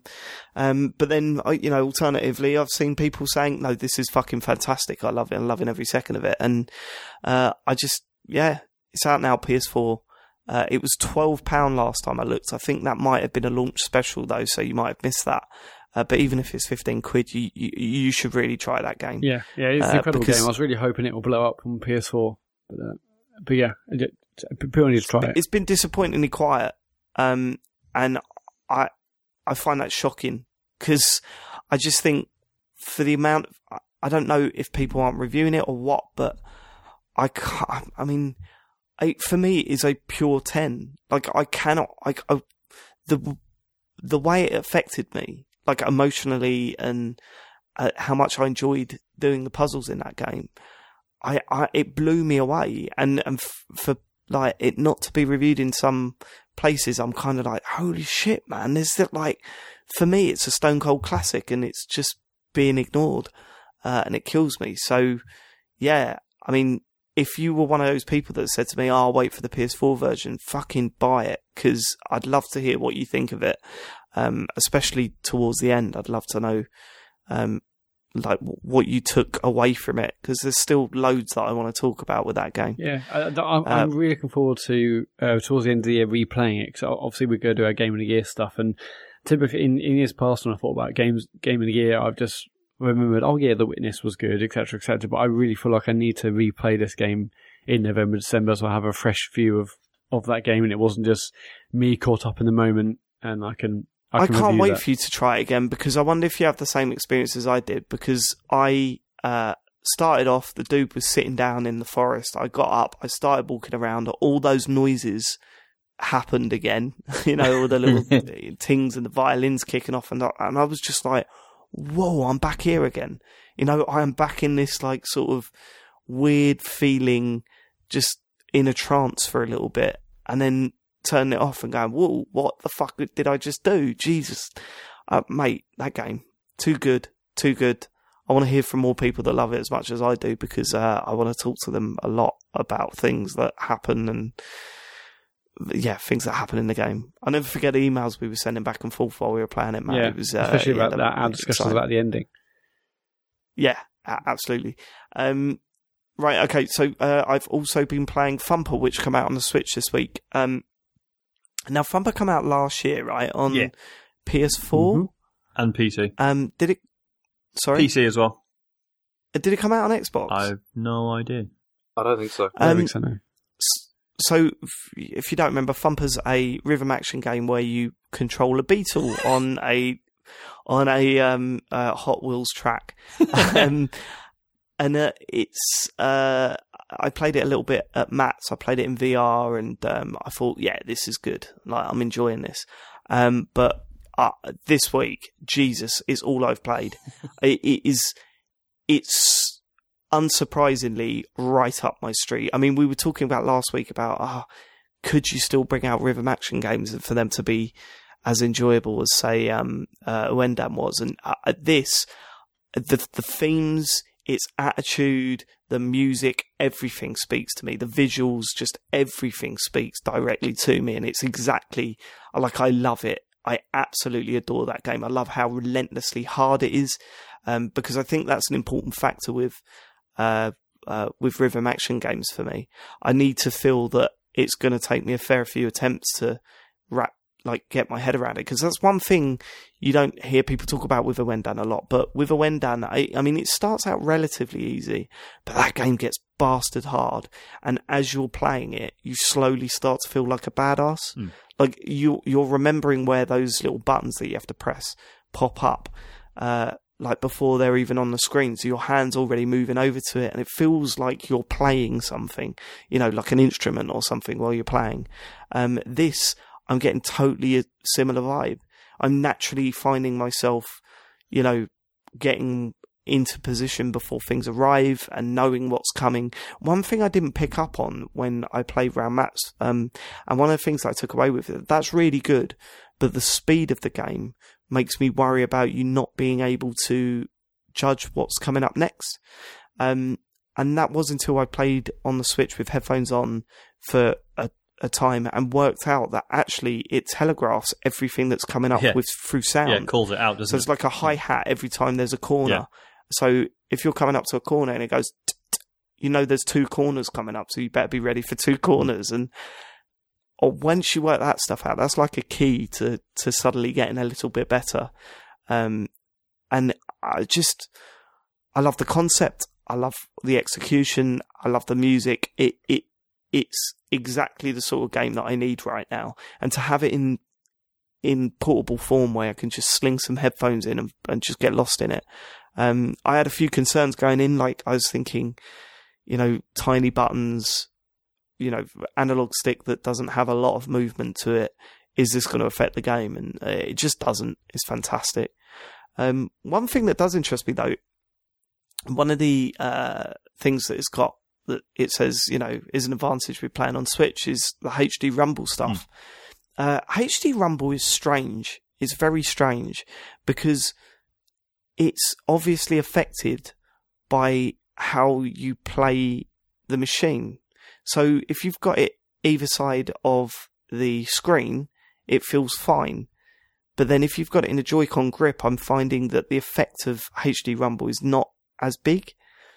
I think it's because it's like that hollow bit of plastic between the two kind of takes some of the impact of the vibrations, I guess. Yeah, like if you're attaching something that moves to something that doesn't, then obviously, it's going to affect it. Like when we were playing Tumbleseed, I found when the Joy-Con were actually attached to the Switch, it was like some movements would cause like this really uncomfortable like rattle, like it was properly shaking. Yeah, I had to turn down the impacts of it on, because Tumbleseed has the option. Like you can have it. You can't do that on Thumper. The other thing, obviously, is when it's in the Joy-Con grip, you're essentially holding onto the bit of hollow plastic behind the Joy-Con itself as well. So that takes some of the impact out of it, which is a shame, because when it is either side of the screen, it feels great. But I have a feeling that if I was playing this with the Joy-Con separately in each hand, I'm going to try that this week, because I think you'll have a completely different experience with it. I think that's probably the ultimate way of feeling HD Rumble. That's how I've been playing it, yeah. What, Thumper? Yeah. Or Tumbleseed? Thumper, Have you been playing Thumper on Switch? Yeah. I've not seen you on the leaderboards. I'll have to check it out. I literally just started this evening, so... But it's fucking great, isn't it? I already had the PC version, but I figured this was going to be worth having. I was intrigued about the HD Rumble stuff, and just to have it portable is amazing. The HD Rumble stuff's really cool. I was a bit because I saw people getting really excited about it, like as if they thought that it was going to fucking blow their hands off or something. And I was like, well, the HD Rumble's all about subtlety more than impact, But actually, it really works, doesn't it? Like, it's one thing, the little sort of shocks you get when you're blasting through those little barriers. But it's things like when you do the long corners and it, feels like you're fucking scraping your hand. Like, it's weird. It does it on the shorter corners as well. But it's when you do the long ones, and it's like, it just feels like your hand's going like against something. It's fucking odd. Well, the best way to describe it, right, is that with the way the normal Rumble works is that you've got these huge bits of metal that spin around on a motor when, the game is wanting to simulate Rumble. Yeah. The problem with that is that the momentum of the motor and the metal means that you can't have sharp stabbing vibration feelings. Yeah. And so HD Rumble is not like this insane step forward for, vibrating controllers, because it isn't. In fact, I felt that the Rumble triggers on the Xbox One felt more impactful to how I was playing than I do with HD Rumble. However, that short stabbing thing that HD Rumble can do is it really does, it's effective, especially when you're touching the button. It feels like a proper reaction to what you're doing, rather than just a motor spinning up and slowing down again. Yeah, because normally it feels like a proper boom. Yeah, like a normal controller vibration, it's sort of, even if it's supposed to be a short, sharp thing, it's that sort of whereas with this, it's like like it's pulsing like so quickly. It's so weird. Yeah, and to have it, as I say, to have it portable, there's a resolution difference. It's 1080p on your main TV and 720 on the screen. And I was thinking that doesn't sound like it'd be a problem, but actually, if you're playing it on your TV, it is noticeably better looking. Yeah. I don't know if you felt this. Have you played it in hand mode yet? I haven't yet. No. Have a look and see if you notice. It looks like there's some sort of filter over the graphic. Like it feels like there's some sort of film filter over it. But I can't. It just might be me going mental. But yeah, it doesn't look as clear as it does, obviously, on the TV. But it doesn't matter. I mean, it still works perfectly and plays superbly. I love that game. But I can't wait to play more of it. I can't recommend it enough. If you're looking for something to play on the Switch, especially, I mean, James, you've played Thumper though, right? Yeah, I've got it on PS4, but I've barely touched it actually since that VR weekend. I really need to go back to it. It's really bloody good. It's so like playing a bit of it again today just made me feel really bad for the fact that we had that discussion. Oh, how do you make a rhythm action game feel fresh and and it's like, Thumper did it, and it's incredible. Like Thumper just sort of comes on and goes, hey, there's music games where you're like, oh, look at me, I'm doing the notes, I'm in the Beatles. And it's like, how about if it was fucking terrifying instead? And everything, and you are... How about it's angry? Yeah. And the tone of it, Sean, this is a shit comparison, I guess, but it feels like Nine Inch Nails, the game. You know what I mean? It's that sort of aggression, the sort of industrial sound, the drums. It just, it speaks to me on so many levels, and that's what I mean. It feels like distilled anger, and that's what makes it feel. I don't know. It sort of makes it feel a bit important when you're playing. It's hard to explain. No, I know what you mean. Into it. There's a real, like every level, sort of, it'll have a few sections where it's sort of building you up and teaching you things, and then there'll just be bits that are just like cool bits of percussion, and those bits you're just like, fuck, this is amazing. Like, you can't do more than a couple of levels per session. I find like it just fucks you up too much. Yeah, it's so intense. What I'm finding myself doing is getting to the end of a level and just repeating it over and over again. Just keep on repeating it. Because and that's what I used to do with Awendan. I progressed through that slowly because I would always go back and just repeat levels over and over again before moving on. And that's a good sign. That's a very good sign. It was funny though. I was playing it the other day on the telly, and Harry was sitting there watching it, and he was completely glazed over, totally obsessed, like looking at it. And after about 5 minutes, I turned around and went, "Do you like this game then, Harry?" He went, "Nope, scary." Yeah, that's exactly what Rachel said. She was like, it scared her.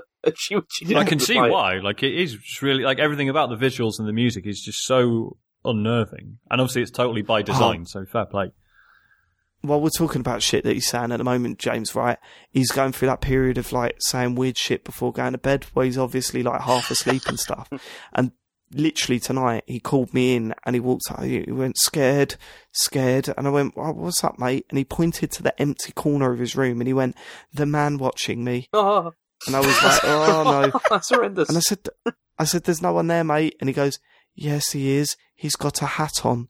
And I was just like, well, right, okay, well, you could stay here, mate. I'll get the fuck out of here. Fucking freaky. Right. Cool. That's me. And who's next? Matt, do you want to go? Yeah, sure. This week I've been playing... You all right, Matt? I'm fine, yeah. All good. Okay, good. Just make sure. Okay. I'm playing Farpoint this week, which is a PSVR game. Excited to hear about this. So this is it's a debut game from a company called Impulse Gear. There's only like 15 of these it's only a very small company of 15, but this was shown I think probably at the PSVR sort of announcement. A lot of people suspected it might have been a launch title, it wasn't, but it felt like although at one point people thought this was going to come out for October. Because it was being pushed back to now, and it felt like this was very much designed and built with PS4 Pro in mind. And I think instantly graphically, this is definitely one of the strongest, if not the strongest PSVR game I've played in terms of graphics. But the game itself, it's a first person shooter in VR. It's fairly standard as in terms of shooters. I mean, it's not going to trouble something like Tights or even the most recent Call of Duties in terms of the things it does. It's very simplistic, but the fact it's in VR, I think for me personally elevates it to another level. So the game, the story itself is you're a pilot. I can't remember the guy's name, but you're a pilot, and you're in space to rescue or to get these two astronauts off a space station. As you go there, you're unable to dock because something goes wrong on the ship. So these two astronauts are doing a spacewalk to fix the ability for you to dock to their ship. At that point, a massive wormhole opens up and sucks you and everyone in a nearby vicinity off to this alien planet. I mean, it basically looks like you've landed on Mars. The difference is that this Mars is filled with massive spiders and other enemies towards the latter part of the game. But yeah, it's a first-person shooter. It's in VR. I guess the most interesting about it is that you can get it with a bundle which comes with a physical gun controller, which means you have sort of one-to-one control of a weapon in the game, and that is definitely the most exciting thing about this game. It feels so good to fire this weird white plastic tubing looking peripheral that you've got, but it feels so good to have that tracking one-to-one in VR. It's absolutely class. And the peripheral itself, it's really big. It's much bigger than I thought, but it's got a pink sort of thing at the front to track the light, so the camera can track where the gun is. It's got a trigger, obviously, but it's got all the buttons that a DualShock has. So it's got two sticks. It's got obviously the circle, triangle, square, and X buttons. It's got the triggers. It's got the share button. It's got everything really, and it just feels so good to fire weapons. One of the most amazing things about VR. Actually, before I do this, I know I'm going to be classic Matt Murray about this and be really positive about it. A game that everyone else has reviewed, like generally about 6 or 7 out of 10, but it's all I know, so fuck it. So I'll just carry on. But I thought this game was really, really brilliant. Well, I can't remember what I was talking about. Yeah, so the gun, the gun is really fantastic. But the fact that you got a physical gun, it makes you do things which are just instinctive, which you wouldn't think a game would really make you do. Like, so you can obviously fire the weapon in game, and the one of the first weapons you have is the assault rifle. Comes with this glass scope on top of the gun, and you physically in real life will be raising the gun towards your chin to actually look through the scope, and when you do that, a red crosshair appears to sort of show you where you're accurately aiming. But just instinctively, you do close one of your eyes to as you would do, I guess, with a real gun. And that's what I love about VR, the fact that you're instinctively doing these things that you would do in real life, and they're working in the game. I thought that was such a great moment. It doesn't say hold up to your head. It doesn't say squint. You just instinctively close one eye to look down the barrel of the gun to fire enemies.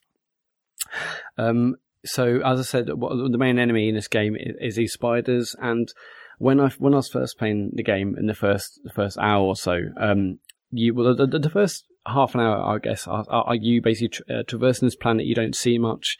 A lot of people complain it's got a bit of a slow start, but I think it's fine. In fact, if anything, I was taking ages just walking along the surface of Mars, just stopping, looking at the amazing scenery, looking at the things in the background. I think if you're into space, and I am, I think space is amazing. I'm sure everyone does, but even films like Interstellar, like, really blew me away to look at the imagery. And this makes me feel a similar sort of feeling, and that I was happy just to walk around and see the incredible environment and just, and just experience what it could be like on Mars. So I thought that was amazing. But when you first see these spider enemies, they're sort of crawling around the map. But they're sort of crawling around, but they're in the distance basically at that point. And then gradually, as you get further into the first level, they start getting towards you. The smaller spider enemies, they crawl around, they sort of stop in one place, and then you basically got about a second or two before their legs come up, and then they go jump at you. Now, I'm not scared of spiders, generally. I'm fine with them. But as I was walking through the landscape of Mars with my headphones on, so I've got like full 3D sound. I can hear weird sounds around me. I think that it starts at night time, so it's a bit frightening. 'Cause you're sort of in this fully immersive experience, and then you see a spider in the distance. I was walking along, and the spider stops in front of me. Its legs go up, and it jumps, and it jumped at me, obviously in full 3D, and I shrieked like I've never shrieked before. I basically screamed, and I didn't think I'd ever do that. In fact, after I did that, I took the headset off, and I surprised myself that this game had made me scream. Basically, it was like a proper blood curdling, someone's getting killed in a teen horror sort of scream. And then I went upstairs and said, "Oh, Jill, something's happened." She said, "Yeah, I know what's happened, Matt." I think she was shocked that I just let out a blood curdling scream. But when those spiders jump at you, it's like it's fucking terrifying.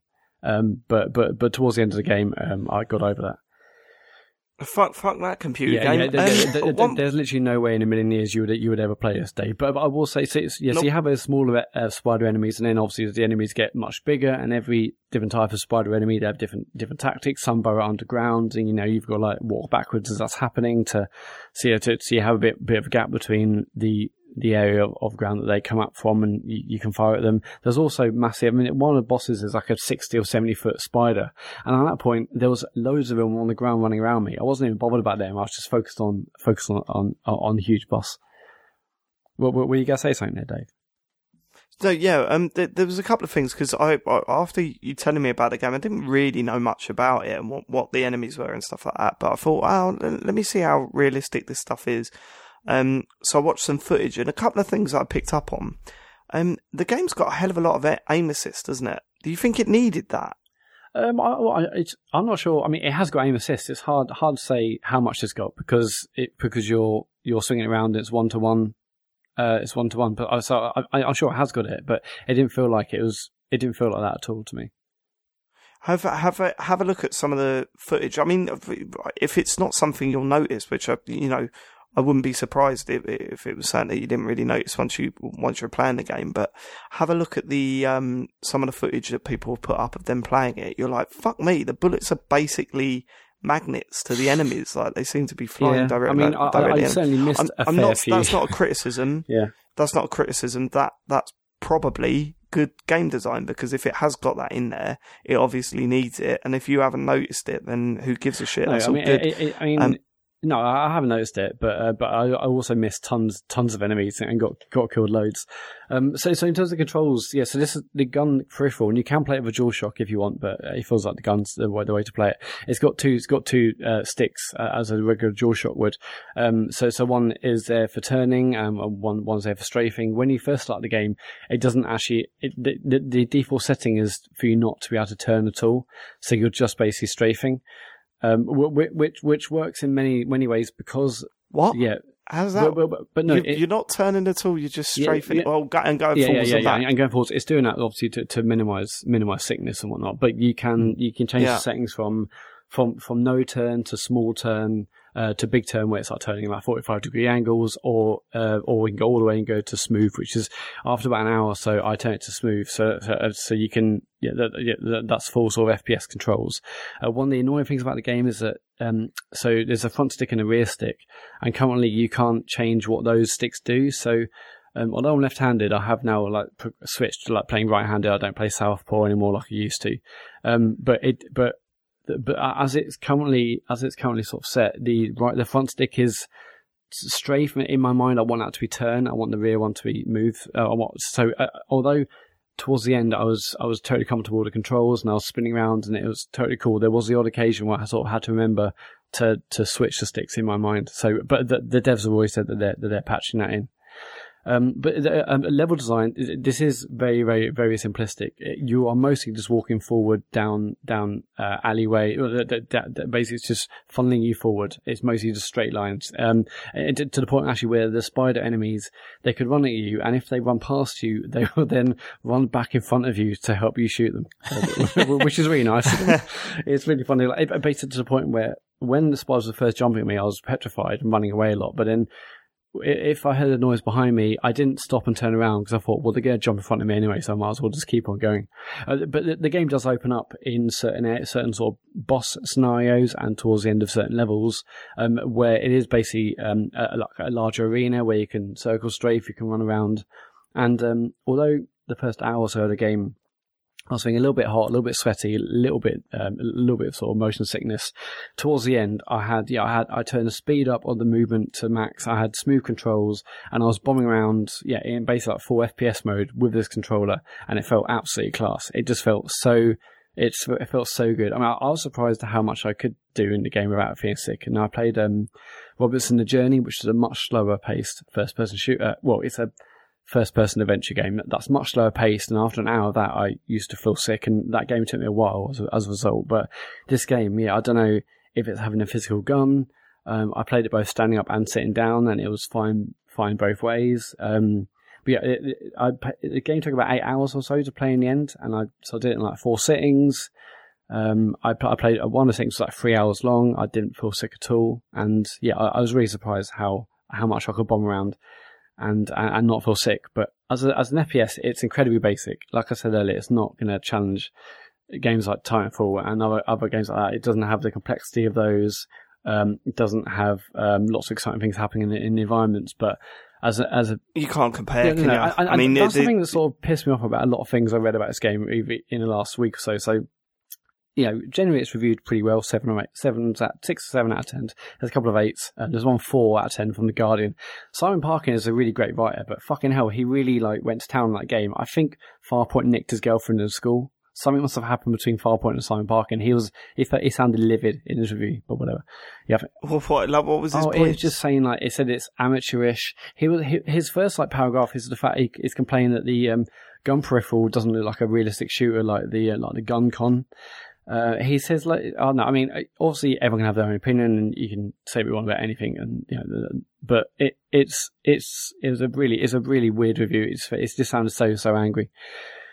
Anyway, but so as an FPS, it's super basic, and if this wasn't in VR, this would just be discounted as some throwback from the 90s, and it's not very good, and it'll be laughing stock. But I don't think you can compare this to regular FPSs because it is in VR and it does have this physical controller. And this I thought is really, really fucking excellent. I'll probably give it an 8 if I was reviewing it, so I'm not saying it's a 9 or 10, but it was so immensely fun to fire weapons, to circle strafe, to shoot his enemies. Seeing a 70 foot sort of spider as a boss. It was just immensely fun. It was class having the physical gun. I think that really, really make a huge difference.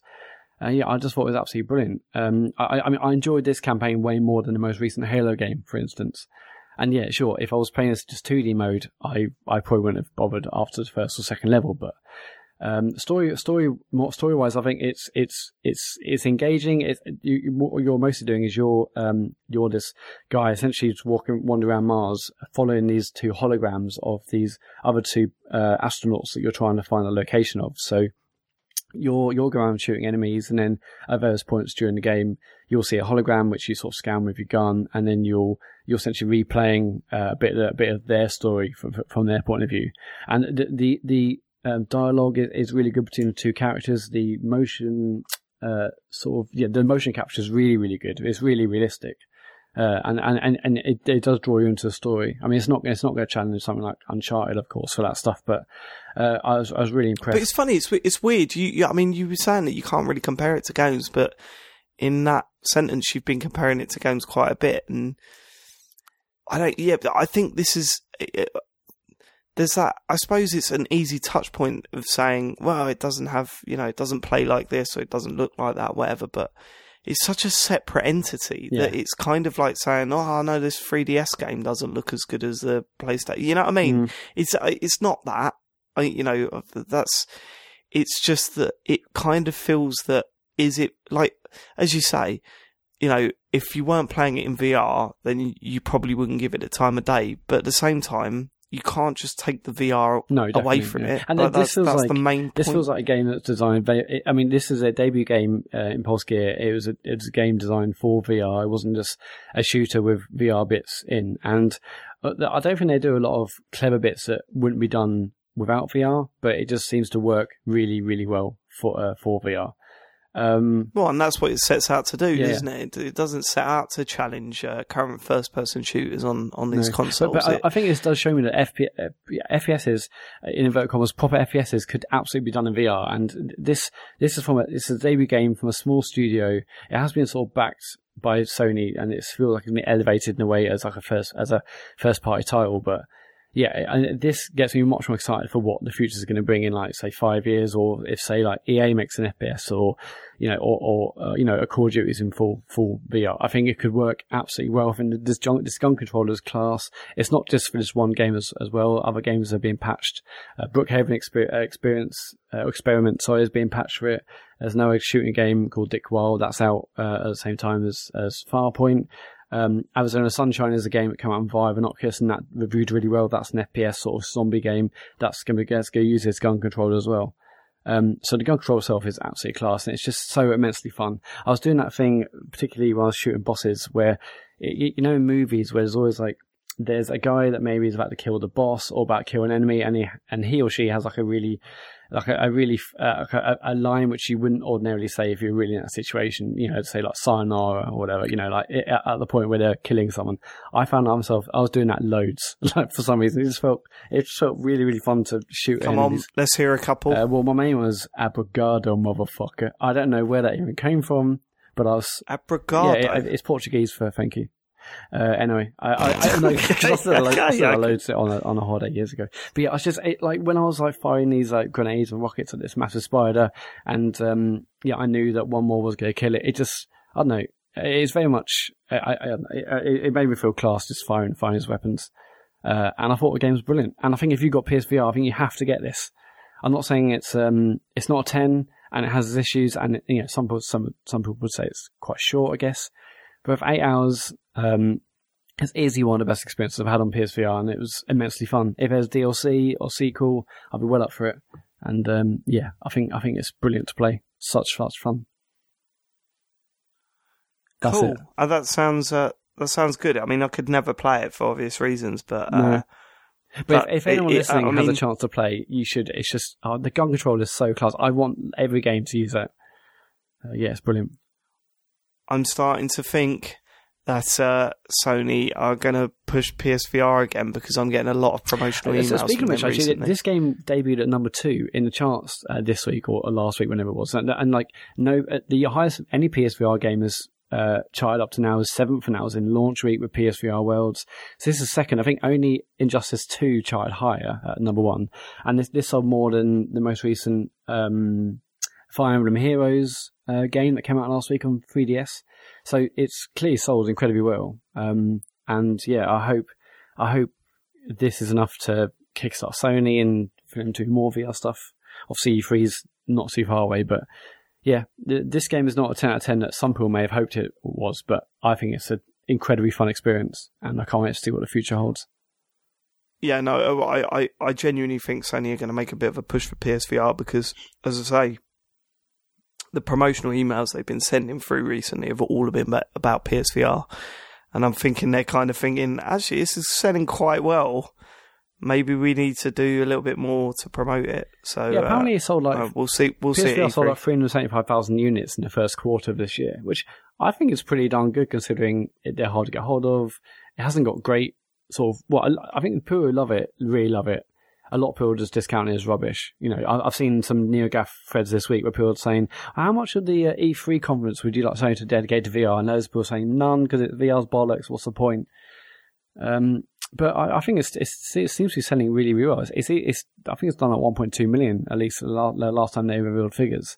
So there's lots of people that are super passionate about it. I mean, I'm clearly a huge VR fan.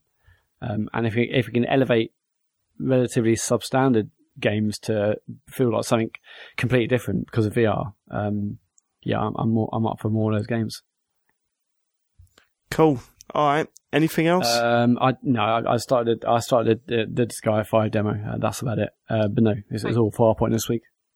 Matt, are you still playing Prey? I just wonder no. where you're at with that. No, I sold it. Really? Yeah. Did you finish it? No.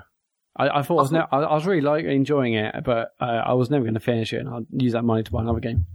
Speaking of another game to buy, Rime seems to be reviewing super well. Yeah. That's out this week. Yeah, that's definitely interested in that. Yeah, I thought it looked good anyway, but I know a lot of people may not care about it anymore, but it got a 9 in Edge. I haven't seen many other reviews, so I haven't really been looking at it. But yeah, Rime is like another one that's well worth buying. I'm just kind of surprised because you seem really high on. Yeah, I did, Prey. but I just thought I'm never going to finish it, and I've still got to get through Doom. There's loads of other games, and obviously games like ARMS. Oh shit! You've not got through Doom. No, so something else came out, so I've got that to play. And there's loads I've got other things. Is that my copy of Doom? Yeah. Oh yeah, shit! I forgot about that. And also, I have sent another game to James recently that I just remembered that I sent him. Yeah. Well, I haven't received anything yet. No, you have. You've got it. I remember what the game was, but then I totally. Fuck. I don't know what you're talking about. I've not received anything. No, I gave you a game about 4 months ago.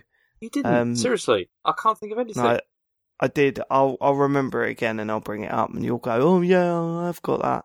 If you haven't sold it, which I'm pretty convinced that's what you're doing to all my games these days. I've got a couple of your games. It's ridiculous. But I you ain't sent me anything because you were punishing me for not sending you Rise of the Tomb Raider back. No, there was another one since Rise of the Tomb Raider. Definitely wasn't. Right, okay, when I mention it, and you go, oh yeah, I've got that one, you can apologise. Yeah, I will, yeah. But you're wrong. But okay. Okay, we'll find out. Sean, what you been playing, man? I'll keep this brief because we might actually get to do the questions if I do.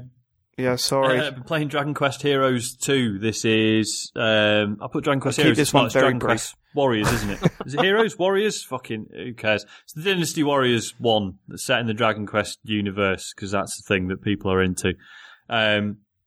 First one was pretty good. Quite enjoyed it. This one, I just did my head in for some reason. It plays absolutely fine and it's got these sort of cool... it has these sections where rather than it just being like, here is a battle, here's you, here's the enemy, here's some sections you need to take over, whatever. It's just like, look, here's an area, just like go for a wander and kill some guys on the way, and that's pretty cool. It's like just having little open worldy bits. But the fucking menus absolutely pissed me off for some reason. It just felt like every time I did something or I opened up a new menu or selected something, there'd be a little fucking text box coming up saying, right, and now here's the menu where you do this, or you've just done this, or like just and just with all like a slight delay on them, and you can't just clear them instantly. To the point that it just felt like between missions, you got, you level up your guys and unlock new skills and stuff, and I just didn't want to. It just pissed me off so much. And the rest of the game is fine, but not really good enough to just warrant the absolute drudgery of the fucking menus. That sounds fun. Yeah, it's good. It's weird, isn't it? Maybe like that. The menus have come a long way. Well, exactly. Recently, it's just like, why? It is weird when you go back to games like that where you just think, "Oh my god, what is going on here?" Like, why does this feel 20 years old? Like, it just feels like such a barrier. It's weird. To some extent, one of the weaker parts of Zelda is the menu system in that game. and you just kind of think, well, it's a bit of a throwback. You know what I mean? Like how I don't know. I didn't really like using the menus in that game. Like I was always ending up in the wrong place and then forgetting where everything was, and I just kind of think, wow, we've solved this. Why are we going through this again? Yeah. But like, it's not a bad game by any means. It's, you know, that Dynasty Warriors combat is in there. That's fine. It's got really interesting stuff. The first one had this whole system where you know, as you killed enemies, you would sometimes pick up little coins. And they basically allowed you had like a little inventory bar where you could, basically chuck these coins out and they would summon these enemies. In this one, sometimes you summon an enemy, but sometimes like certain enemies drop coins that like they'll just do like a special attack, or in the cases of some of the larger enemies, you'll just become them for a bit, and that's really fun. So you just be like, you know, like smashing around as a giant stone creature or whatever, and knocking the fuck out of people. That's pretty good. But yeah, there's loads of story bits as well, and you know, like, you know, when you play in a game and the story's bad, but you sort of feel like you should keep an eye on it just so you know what's going on. But then sometimes it's like, do you know what? I literally don't need to see any of this. Like, just put me in the next battlefield and tell me to kill. Yeah, I've never done that in games. Some people say, I'll play for a game and I haven't even bothered with the story, but I can't. I've got to at least understand slightly what's happening. I couldn't just like keep hammering X to skip cutscenes. Yeah, see, generally that's me. But on this occasion, I was like, no, this is literally a waste of the only life I'll ever have. So I just skipped all the cutscenes after a bit. And it was a better game for it. But yeah, just not a particularly good one overall, which is a shame. Tell you what is particularly good overall, though. Old Man... Here we go, there's a segue. Old Man's Journey. This is the mobile game, yeah? Yeah, well, I played this on a PC at Rest the other month and really enjoyed it. And yeah, I had no idea it was coming to your telephones and your tablets. Yeah, I've seen it advertised everywhere on the App Store, and I'm like, I think it's a $5. I'm like, do I buy it? But it looks gorgeous. It is, yeah, it's so fucking nice. Like, gameplay-wise, there's very little to it. You're tapping around to guide an old man around these sort of different landscapes, and the trick is you can sort of grab bits of the landscape and sort of pull them around, thus providing a route for the old man. And, like, it's just, like, it's not difficult, but it doesn't need to be, because it's just really pleasant. But occasionally quite sad, because as you're sort of trudging around as this old dude with a walking stick, you'll see things that remind him of, or what appears to be reminding him of, like when he met his wife and his relationship with her. And obviously, it appears that she's not around anymore for one reason or the other. So it's all sort of a bit melancholic and that'll kill me. That it's pretty bad at times. It's just up. Yeah, up gets me every time. I cannot watch Up without blubbing like a baby throughout. Yeah. Even the dogs get me. They're trying to talk, but they've got to rely on these colours. It gets me every time. Yeah, there's definitely an element of that. Like, it is sort of, like, it just goes from being like really beautiful and pleasant to like, oh, that's actually really sad. I mean, the old guy doesn't seem like it's not like he's remembering these things and then bawling his eyes out. He is just like happily reminiscing, but yeah, it's bittersweet, to say the least. But yeah, like, I mean, visually, it's fucking beautiful. Just really nice sort of oil painting style, I guess. Beautifully animated and lovely soundtrack, and just what a nice thing to click through for a bit. I haven't finished it yet. I've had it on for about half an hour. How long is the game so far? How long have you played so far of it? I'm about half an hour in. Okay. And it does, like, the detail in the environments and stuff, like, it wouldn't surprise me if it ended quite soon. But I don't know. We'll see. I mean, how much was it? It's like £4 or £5, isn't it, Matt? Yeah, I think it's a 5. It's a 5 on iOS. Yeah. But I mean, the work that must have gone into the visuals alone, it's like, oh, fair enough. Like, it is beautiful. So speaking of games that make you blub, To the Moon is out on iOS. If anyone fancies it, I mean, I played on PC. That's an incredible game. Have you played that? So don't play that on the train, Jesus. Yeah, I played it through. It didn't get me. Did it not? But No, I thought it was good, but for some reason it didn't get me. It does I a can't lot remember of the same why. I things think that would get me when I'm watching Up about relationships and whatnot. Oh God, it didn't do dad stuff. That if you want to get me, dad stuff is the stuff that gets me. It always has done. Like before becoming a dad, like that stuff always got me. That fucking JCB song, forget about it. I listened to that. And I know it's a bit crap or whatever, but Jesus Christ, I listened to that song and I'm fucking gone. It's ridiculous.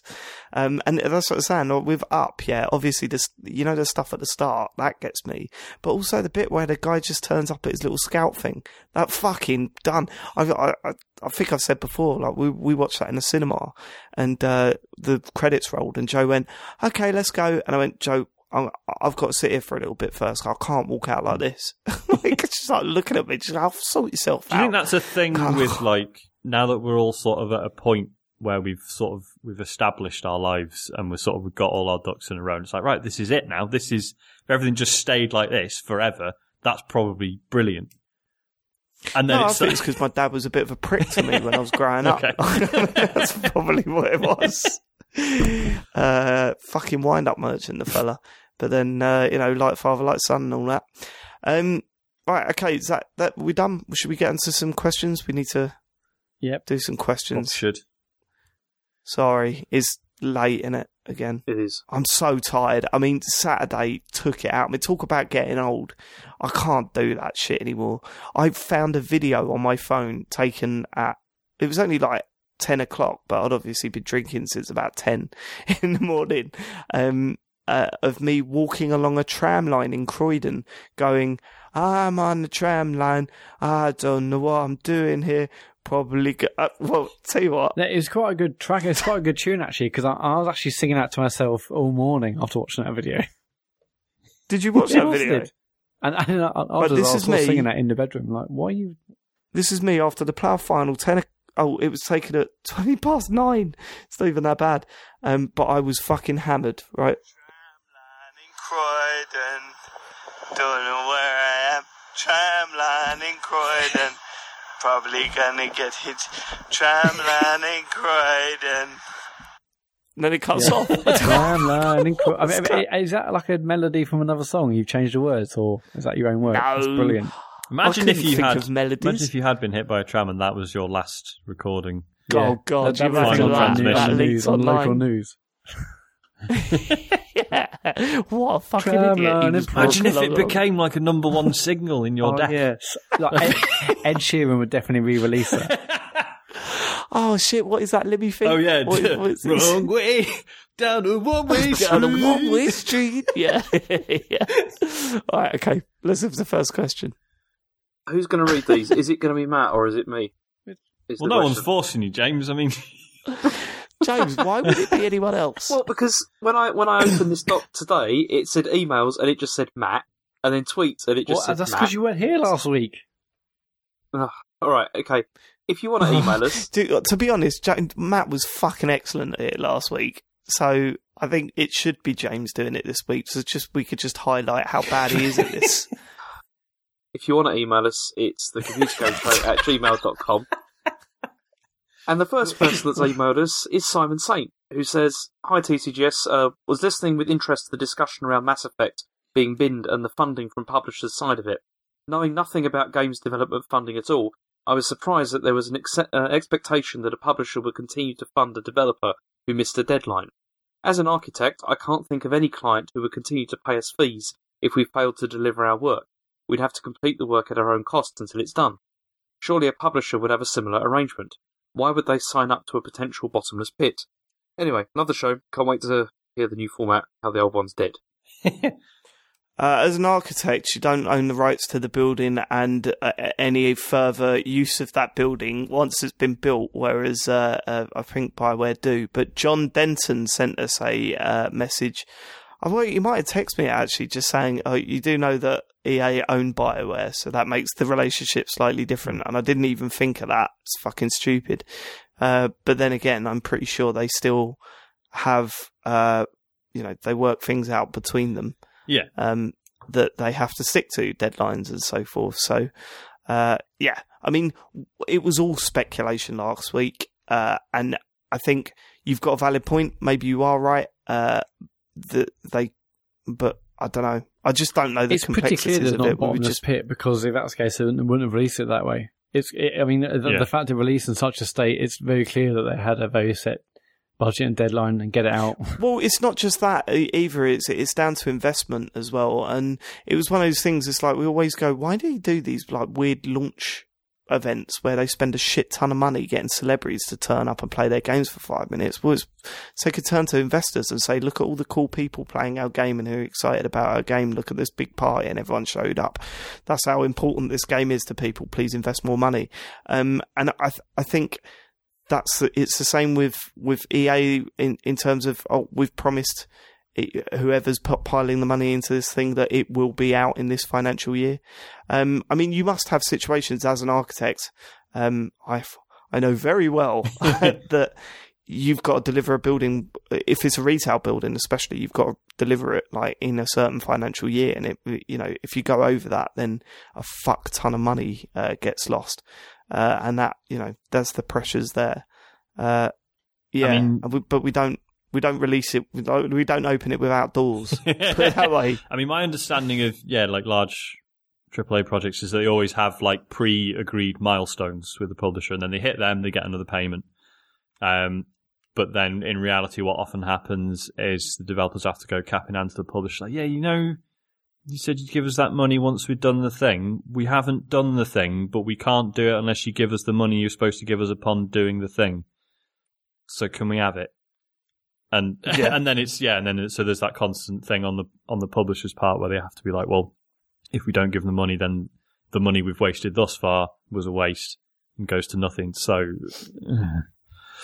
yeah, and I mean there is that side of it. I mean, you making a comparison with architecture, I don't think that you can really, especially when it comes to design and build projects. But there are still moments where you're kind of like, we promised we'd do this part of the building. Well, it's not done yet, but you're still going to have to pile money into it. It's like, so. Yeah, I mean, he's certainly right in that there's plenty of other industries where you quote an amount, and then if you fuck up the quote, that's on you. Like, the person. Oh yeah, big time. But then there's power involved, isn't it? Yeah. And the ownership, and it's not quite the same business relationship as it would be at a client and an architect. Yeah. But I understand your point, and you could be completely right here. I'm not saying you're wrong. I don't know enough about it, but we was just kind of speculating. I mean, there are also loads of projects that just get shut down anyway, aren't there? Like games that just don't get released. And I mean, Microsoft went on that massive cull, didn't they? Where they just like closed everything, like like Lionhead and like all of those, because they pretty much didn't think they could finish what they were working on. Yeah, and it's so funny because, like, from our perspective, we're always like, "Oh, why have they done that? That's shit. I was looking forward to those games." It's like, well, maybe they were bad. Maybe they were beyond, like, because there are so many, like, so many shit games that come out because they had like I think there's less of it now. I think publishers are a bit more severe when it comes to pulling the plug, but like, there was definitely an era where. The example I always like to use, I can never remember the fucking name of it. Was it Fracture? It was the game where you could like raise and lower the land. Oh yeah. I remember that game. Yeah. Pure shit, right? But like a publisher had been sold that on the basis that it had this gimmick where you raise and lower the land, and at some point during development, someone twigged that it just wasn't very good. But the money had been spent, so fucking bring us a game where the land goes up and down. Whereas I want I just imagine a guy in a suit walking into a studio and going, no, I want a game where the land goes up and down. Get it done. Creates valuable tactical opportunities. You told me 6 months ago it was going to create valuable tactical opportunities. But I think now, I think publishers are. It feels like there are fewer turkeys like that with like a gimmick. The last one I can think of. Was it Inversion, the one that was the shooter where it was all gravity stuff, but nowhere near as clever as anyone thought? People thought it was going to be like you hit a button and then it is zero gravity and you can just zip around, but actually it was like step on a platform, now the gravity is sideways. And was that before or after Devil's Third, the game where it was a third person shooter and also a first person shoot? I think the original point that started this discussion on the podcast last week still stands. I mean, the reason we were talking about this was we were saying, hey, don't blame BioWare for this. It might not be their fault. Don't get angry at BioWare. It could be someone else's fault here. And I still think that's valid. We don't know enough about it. But, yeah. Okay, cool. Next one. Okay, James Hughes says, hi guys, last week Dave mentioned Sony not having loads of upcoming exclusives and unsure what they'll do for E3. So then he's got a big list of stuff, like you've got God of War, Detroit, Last of Us Part 2, Spider-Man, Days Gone, Death Stranding, Ni no Kuni 2, Gran Turismo Sport Dreams. Then he says, plus presumably we'll find out what Sucker Punch have been working on since their last game was Infamous Second Son. Decent lineup if you ask me. So what do you think, Dave? I think he's absolutely right. I think I forgot a lot of those titles, and I don't know why. But they weren't entering my head last week. But yeah, you're absolutely right. There were a bunch of games. I was like, when I read that list, I was like, oh fuck yeah, because they did. If we remember back to E3 last year, the general feeling we got from the PS4 conference was, wow, there's a lot of games there, but not a lot coming out this year. What are they going to do this year? Whereas Microsoft were like, here are these exclusives. They're all coming out at the end of the year. And yeah, so totally forgot about that from E3 last year. And there are quite a few in the pipeline. I'd be interested to see how many of them are actually going to make it this year. Okay, next one is from Capone. He says, will there ever be a Rocket League 2? Probably. Does there need to be? Like, where do you go from there? Like, but there doesn't need to be, but there's got to be that temptation there for the developers to go, actually, so. We could earn a fuck ton of money with Rocket League 2, and they could. I mean, do you think it would need to be, like, because it's going to a new platform, or like it would need to be a next-gen thing, or do you think they will do it this gen? Oh, will they do it? Well, they could do a FIFA and just, like, do annual releases. Just with no, they won't. That's do obviously that. not they their won't, model, they won't though. do Like that. they seem to be quite happy just putting out bits of content for a few quid, and yeah, because I think people do buy that stuff. I do think there'll be a Rocket League 2. Will it be next gen? No, I don't. I think it will be this gen. What will they add? Well, Rocket League: The Journey, that's going to be added. You see, I was going to say, I think you're joking, but I'd probably play that. Yeah, Rocket League story. I wonder. Fucking hell. I wonder if they'll get. I wonder what licenses are coming in the next one. I wonder how far they're going to go. Like, am I going to be able to buy a Manchester United card? That sort of thing. You know what I mean? I don't know. I think there's potential to make it. I don't think they should change too much.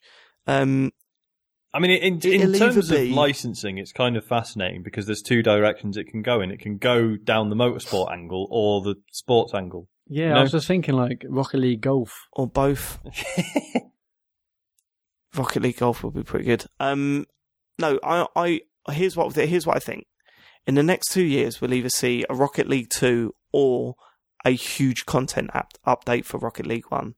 And it will be, they don't want to split up the player base.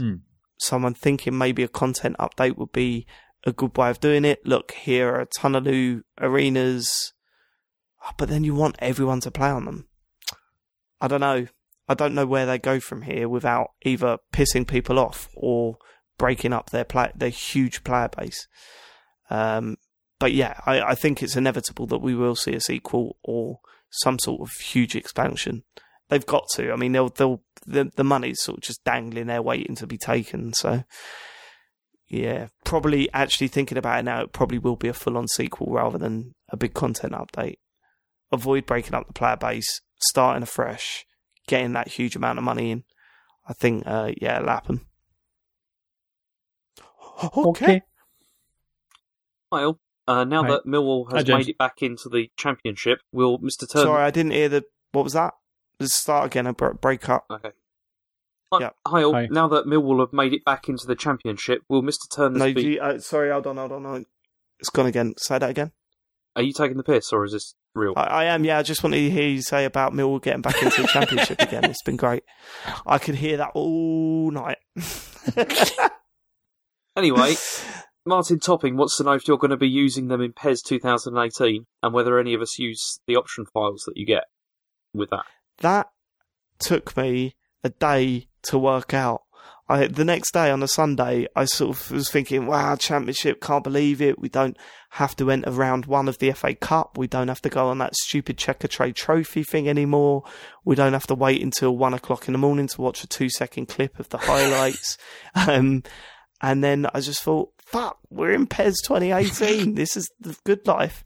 Yes, I will be playing with them, although they would have to work on their matchmaking, because in 2017, like, I would pick a Championship side and always get put up against Barcelona or Real Madrid. So hopefully they work that out, which you could do manually, but the way that FIFA does it is just much better. But yeah, no, of course I'll be playing as them in what's there, and I'll be calling up my old mate DJ Damos, saying, sort it out, get the Millwall kit right, lovely old job. Can't wait. Cannot wait for that game.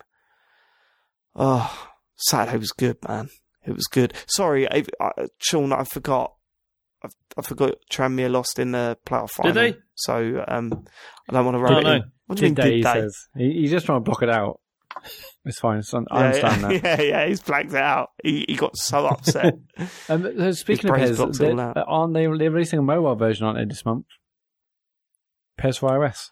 Well, I apparently, I don't know if I'll play it. Of course you will. Of course you will. Well, I did play a lot of FIFA on iOS. FIFA on iOS was terrible, though, wasn't it? It wasn't. It was fantastic, James. It was fantastic. Next question. Okay, tweets. If you want to tweet us, it's at ComputerGamePod. Athena Allen says, "How does Sean feel about Corbyn visiting his favourite team?"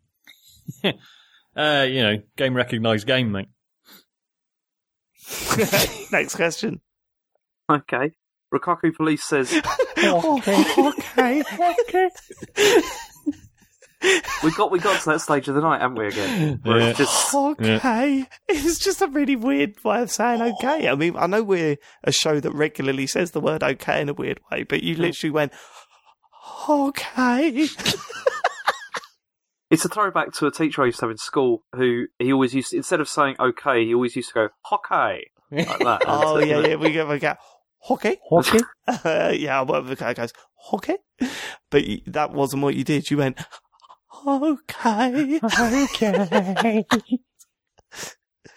Okay, James. Okay. Go on. Rikako Police says, "Hi James, what are the main reasons for the slowdown of the Chinese economy? Will they be to avoid a financial crash?" Now, next question. Do you want me to go into this in detail? Because I could. No. Okay. I don't want you to go into it at all. I want you to go, bad, innit? Next question. You're going to do your thing about that he tried to get everyone to invest. The government tried to get everyone to invest in stocks and the stock market crashed. No. Anyway. You've told that before. Oh, that's a whole separate thing. Save it for interface, James. Buscalini says... Yeah, please save it for interface, Jesus. Buscalini says, has Matt got any more good documentary recommendations? After watching Tickled and the HBO one, he tweeted, "I'm keen for more weird, dark dives." Yeah, the one on Twitter is called "Mummy, Dead and Dearest." It's on YouTube. It's a HBO documentary. Watch here about really into it. It's really fascinating. I watched the first 20 minutes of that the other night before I went to bed, and yeah, my word, I need to watch the rest of that. It's so rare that you see a documentary like that where it feels like it's setting up a story and it goes, no, and it's just like coming out with little twists like straight away. There was about 8 twists in the opening 20 minutes. Yeah, it keeps doing that as well. What the fuck is going on here? I haven't started watching it, but there's a new Netflix show called The Keepers. It's like another sort of making a murderer type thing. I haven't seen that yet, but people are raving about that one. There's tons of good documentaries out there. I mean, millions. One that might have passed you by. You probably not, but just in case, if you liked Making a Murderer, which I guarantee you've seen because everyone was talking about it, watch The Jinx. It's better. Jinx is brilliant. It's just incredible. It's just incredible. That don't look it up. Don't look it up because it will spoil it the moment you look it up. That was another just watch The HBO Jinx. series, but yeah, so good. God, that was good. That was really good. On the subject of documentaries that can be spoiled, Catfish. Have you guys all seen it? Yeah. Well, the MTV TV show. No, I'm joking. The film. David, the film. David, I've I'm got no sense of joking, humour about joking. this. Okay. So they did the film Catfish, which is amazing, and the less you know about it going in, the better. And then they did a TV show, the very premise of which spoils the film. Oh yeah, it does, doesn't it? Yeah, of course. I still maintain that if they ever do a Catfish UK version, Matt and I should present it. Yep. I think we'd That be would perfect for amazing. the job. Especially the Googling bit. Hang on, because Matt would be the camera guy, but then Dave, that means you have to be like the caring, nice one.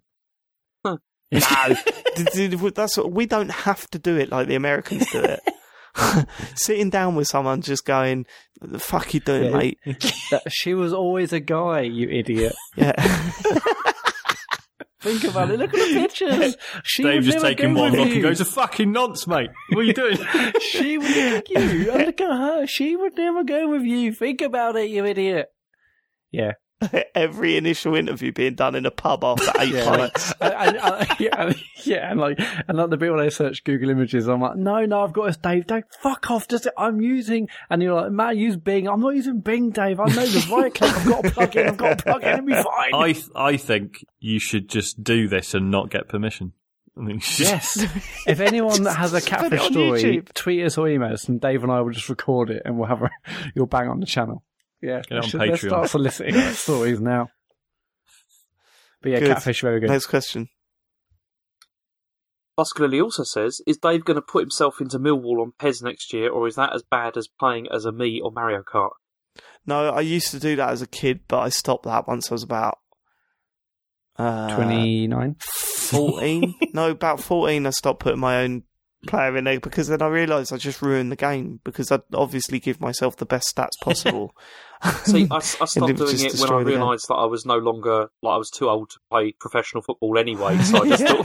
when the age Surely that's a counter on the reason to bio do it. thing wouldn't go up that high. Is it a bit like, yeah. do you feel a bit sort of weird in the sense that it's like, oh, I wish I was in the team and I was friends with all the guys and they'd all think I was really cool. And I think that's what would throw me off more than anything. And you'd always overcompensate passing to yourself as well. Turner's running down the ring, give it to him, but he's marked by about 3 people and there's a free man up. Just give it to him. Give it to him. He'll take around 4 people, yeah. Yeah, depressing. All right. Transter says, is Sean the only one in the crew who has pets? If so, did you guys own one in your lifetime? Me, yeah, I had a dog called Harris, named after the Millwall football player Neil Harris, who's currently our manager. He died. Next He's the question. most fun dog in the world. He was the laziest little shit on the face of the planet. He was like a cat more than a dog. He was the He was business. Greyhound, was he? It was Lurcher. Lurcher. Yeah. Well, he was a greyhound. Was it a greyhound Lurcher cross or something? I don't know. He's some fucked up breed, but we got him from Battersea Dogs Home, and he was just the absolute business. I miss him. He's my boy. But there you go. I also had a rabbit called Snuffy, who snuffed it big time when a fox come into my garden and ripped his guts out. Ah, fuck. Mum and Dad cleared it up and told me that he ran away. That's almost worse.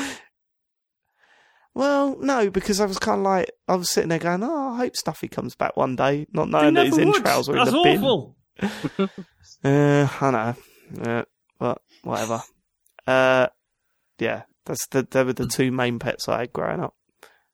Anyone else? Matt, did you ever have a pet? My parents had a dog, and when that died, it was way too upsetting for them, so they didn't have a dog after. Yeah. I think the dog died when I was only about 2 or 3, and so it's too much to have another one after that. And we had like hamsters and fish and stuff as kids, but that's where I would love a dog now, but I work all day, so I can't really do it right now. But we're very lucky. Like, we can only have a dog because I work literally 5 minutes from my house. Yeah, that's good. But like, if it wasn't for that, it'd be fucking impossible. I mean, loads of people bring in like their dogs into the studio, so into the agency. Oh, yeah. So yeah, but I guess I could do that. But before they got like 3 or 4 dogs, it does get quite hairy at points. So no pets. I've got a child. That's easy enough. James? Cool. Well, you're going to hate me, but you see, I've always had cats. I like cats. I knew you'd Sorry. be a Oh, cat mate, cats. person.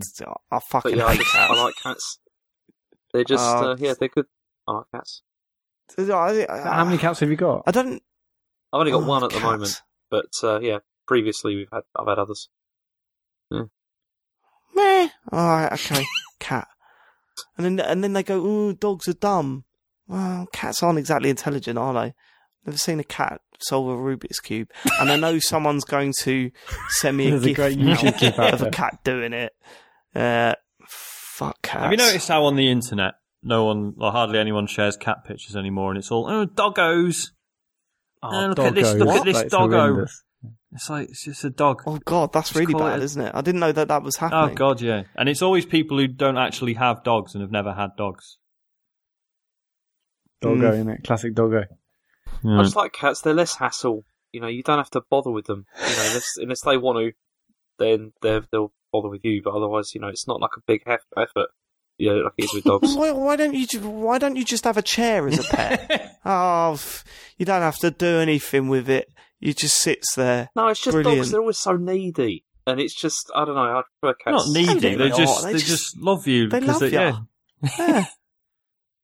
Anyway, James Swift Day says Is anyone this what it's playing. come down to? Dogs versus Jesus. cats on the computer That's game epic show. shit banter. 20 to midnight, guys. Let's get... Okay, Yeah, James Day let's- says last anyone one. played the Last freshly one. released Fire Emblem Echoes? No. Oh, pick a better one next. Sorry, who wrote that one in? James Day. Sorry, James.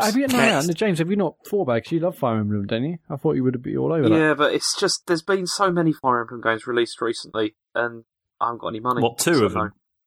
No, there was that other one that was like there was like three versions, wasn't there? That came out. Fates. Yeah. No, Where it cost because you remember, like, not all that long ago, I finally played, what was it called? The first 3DS one.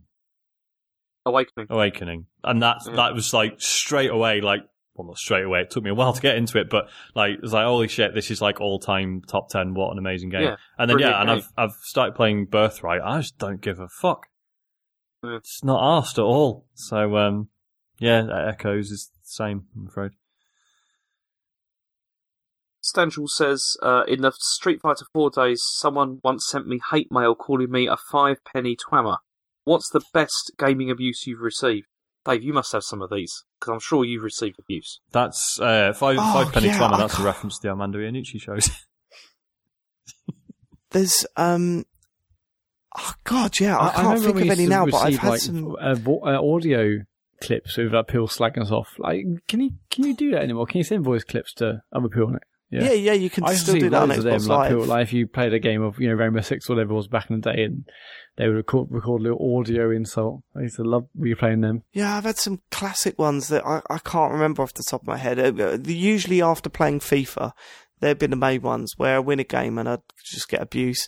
I got abuse not too long ago for playing Rocket League. I was in a playing 3-on-3 with two randoms on my side, and I was having a particularly bad match, and someone felt the need to send me a message saying you're shit and you shouldn't be playing. And I just turned around and went, yeah, I was shit that game, mate, sorry. And they just didn't know how to deal with that. They were expecting hate back, and instead they just got, yeah, Just I was got pretty crap acceptance. then, sorry about that, mate. And then it was just like, okay. We all got on with our lives, it was all fine. Yeah, I can't think of anything. Sorry, I should have thought about it some more, but yeah, unable to quote any. Sean? I had. Do you remember ages ago when the Xbox dashboard used to be interesting, and they had Dan Marr and Andy Farron doing Inside stuff on Xbox. it. Yeah. And they did. It was like every week there was like I can't remember what they called it. It's like Have Your Say or something. I remember this, Yeah, and I wrote a thing about I can't. It was something about basically like don't just trade your games in. I can't remember what the purpose of it was, but it was something about like it was like at the time there was like loads of arguments about like trading stuff in, and everyone was doing it all the time. And there was all this stuff but it's taking money off the publishers. And I can't remember what my point was in the thing that I wrote, but basically, it was just like trying to encourage people not to trade stuff in. And I just got loads of hate mail from people. Loads of people messaging me like, it's blatantly been paid for by Microsoft. They don't want people trading the games in because they're losing money. Like, no. And little do they know that you're actually played by Nintendo and not Microsoft. The chances, right? Okay, we're done for the night. We're all fucking tired and we want to go to bed. If you want to tweet us, it's at Computer Game Pod on Twitter or the computergameshow@gmail.com. We're also on Facebook, iTunes, all the rest. Leave us a review. That'd be awesome. We'll also set up a Discord. So the tweet about join a Discord is a pin to the top of our Twitter account. So to go to twitter.com/computergamepod and join that. We're loads of messages each day. So get involved. That's about it really. This week on David Wants Free Shit, it'll be a PS4 Pro and a PlayStation VR headset. And Farpoint. Farpoint, might as well chuck it in. Well, sure, it's free, isn't it? Exactly. Yeah. It's true. I'll sell that. If you send me a message, my DMs are open, I think, at David Turner's. So that's at David Turner's for sending me free shit. And we'll catch you on the flip side. Thanks for living it. See you next week. Goodbye. Love you. Goodbye. Bye-bye.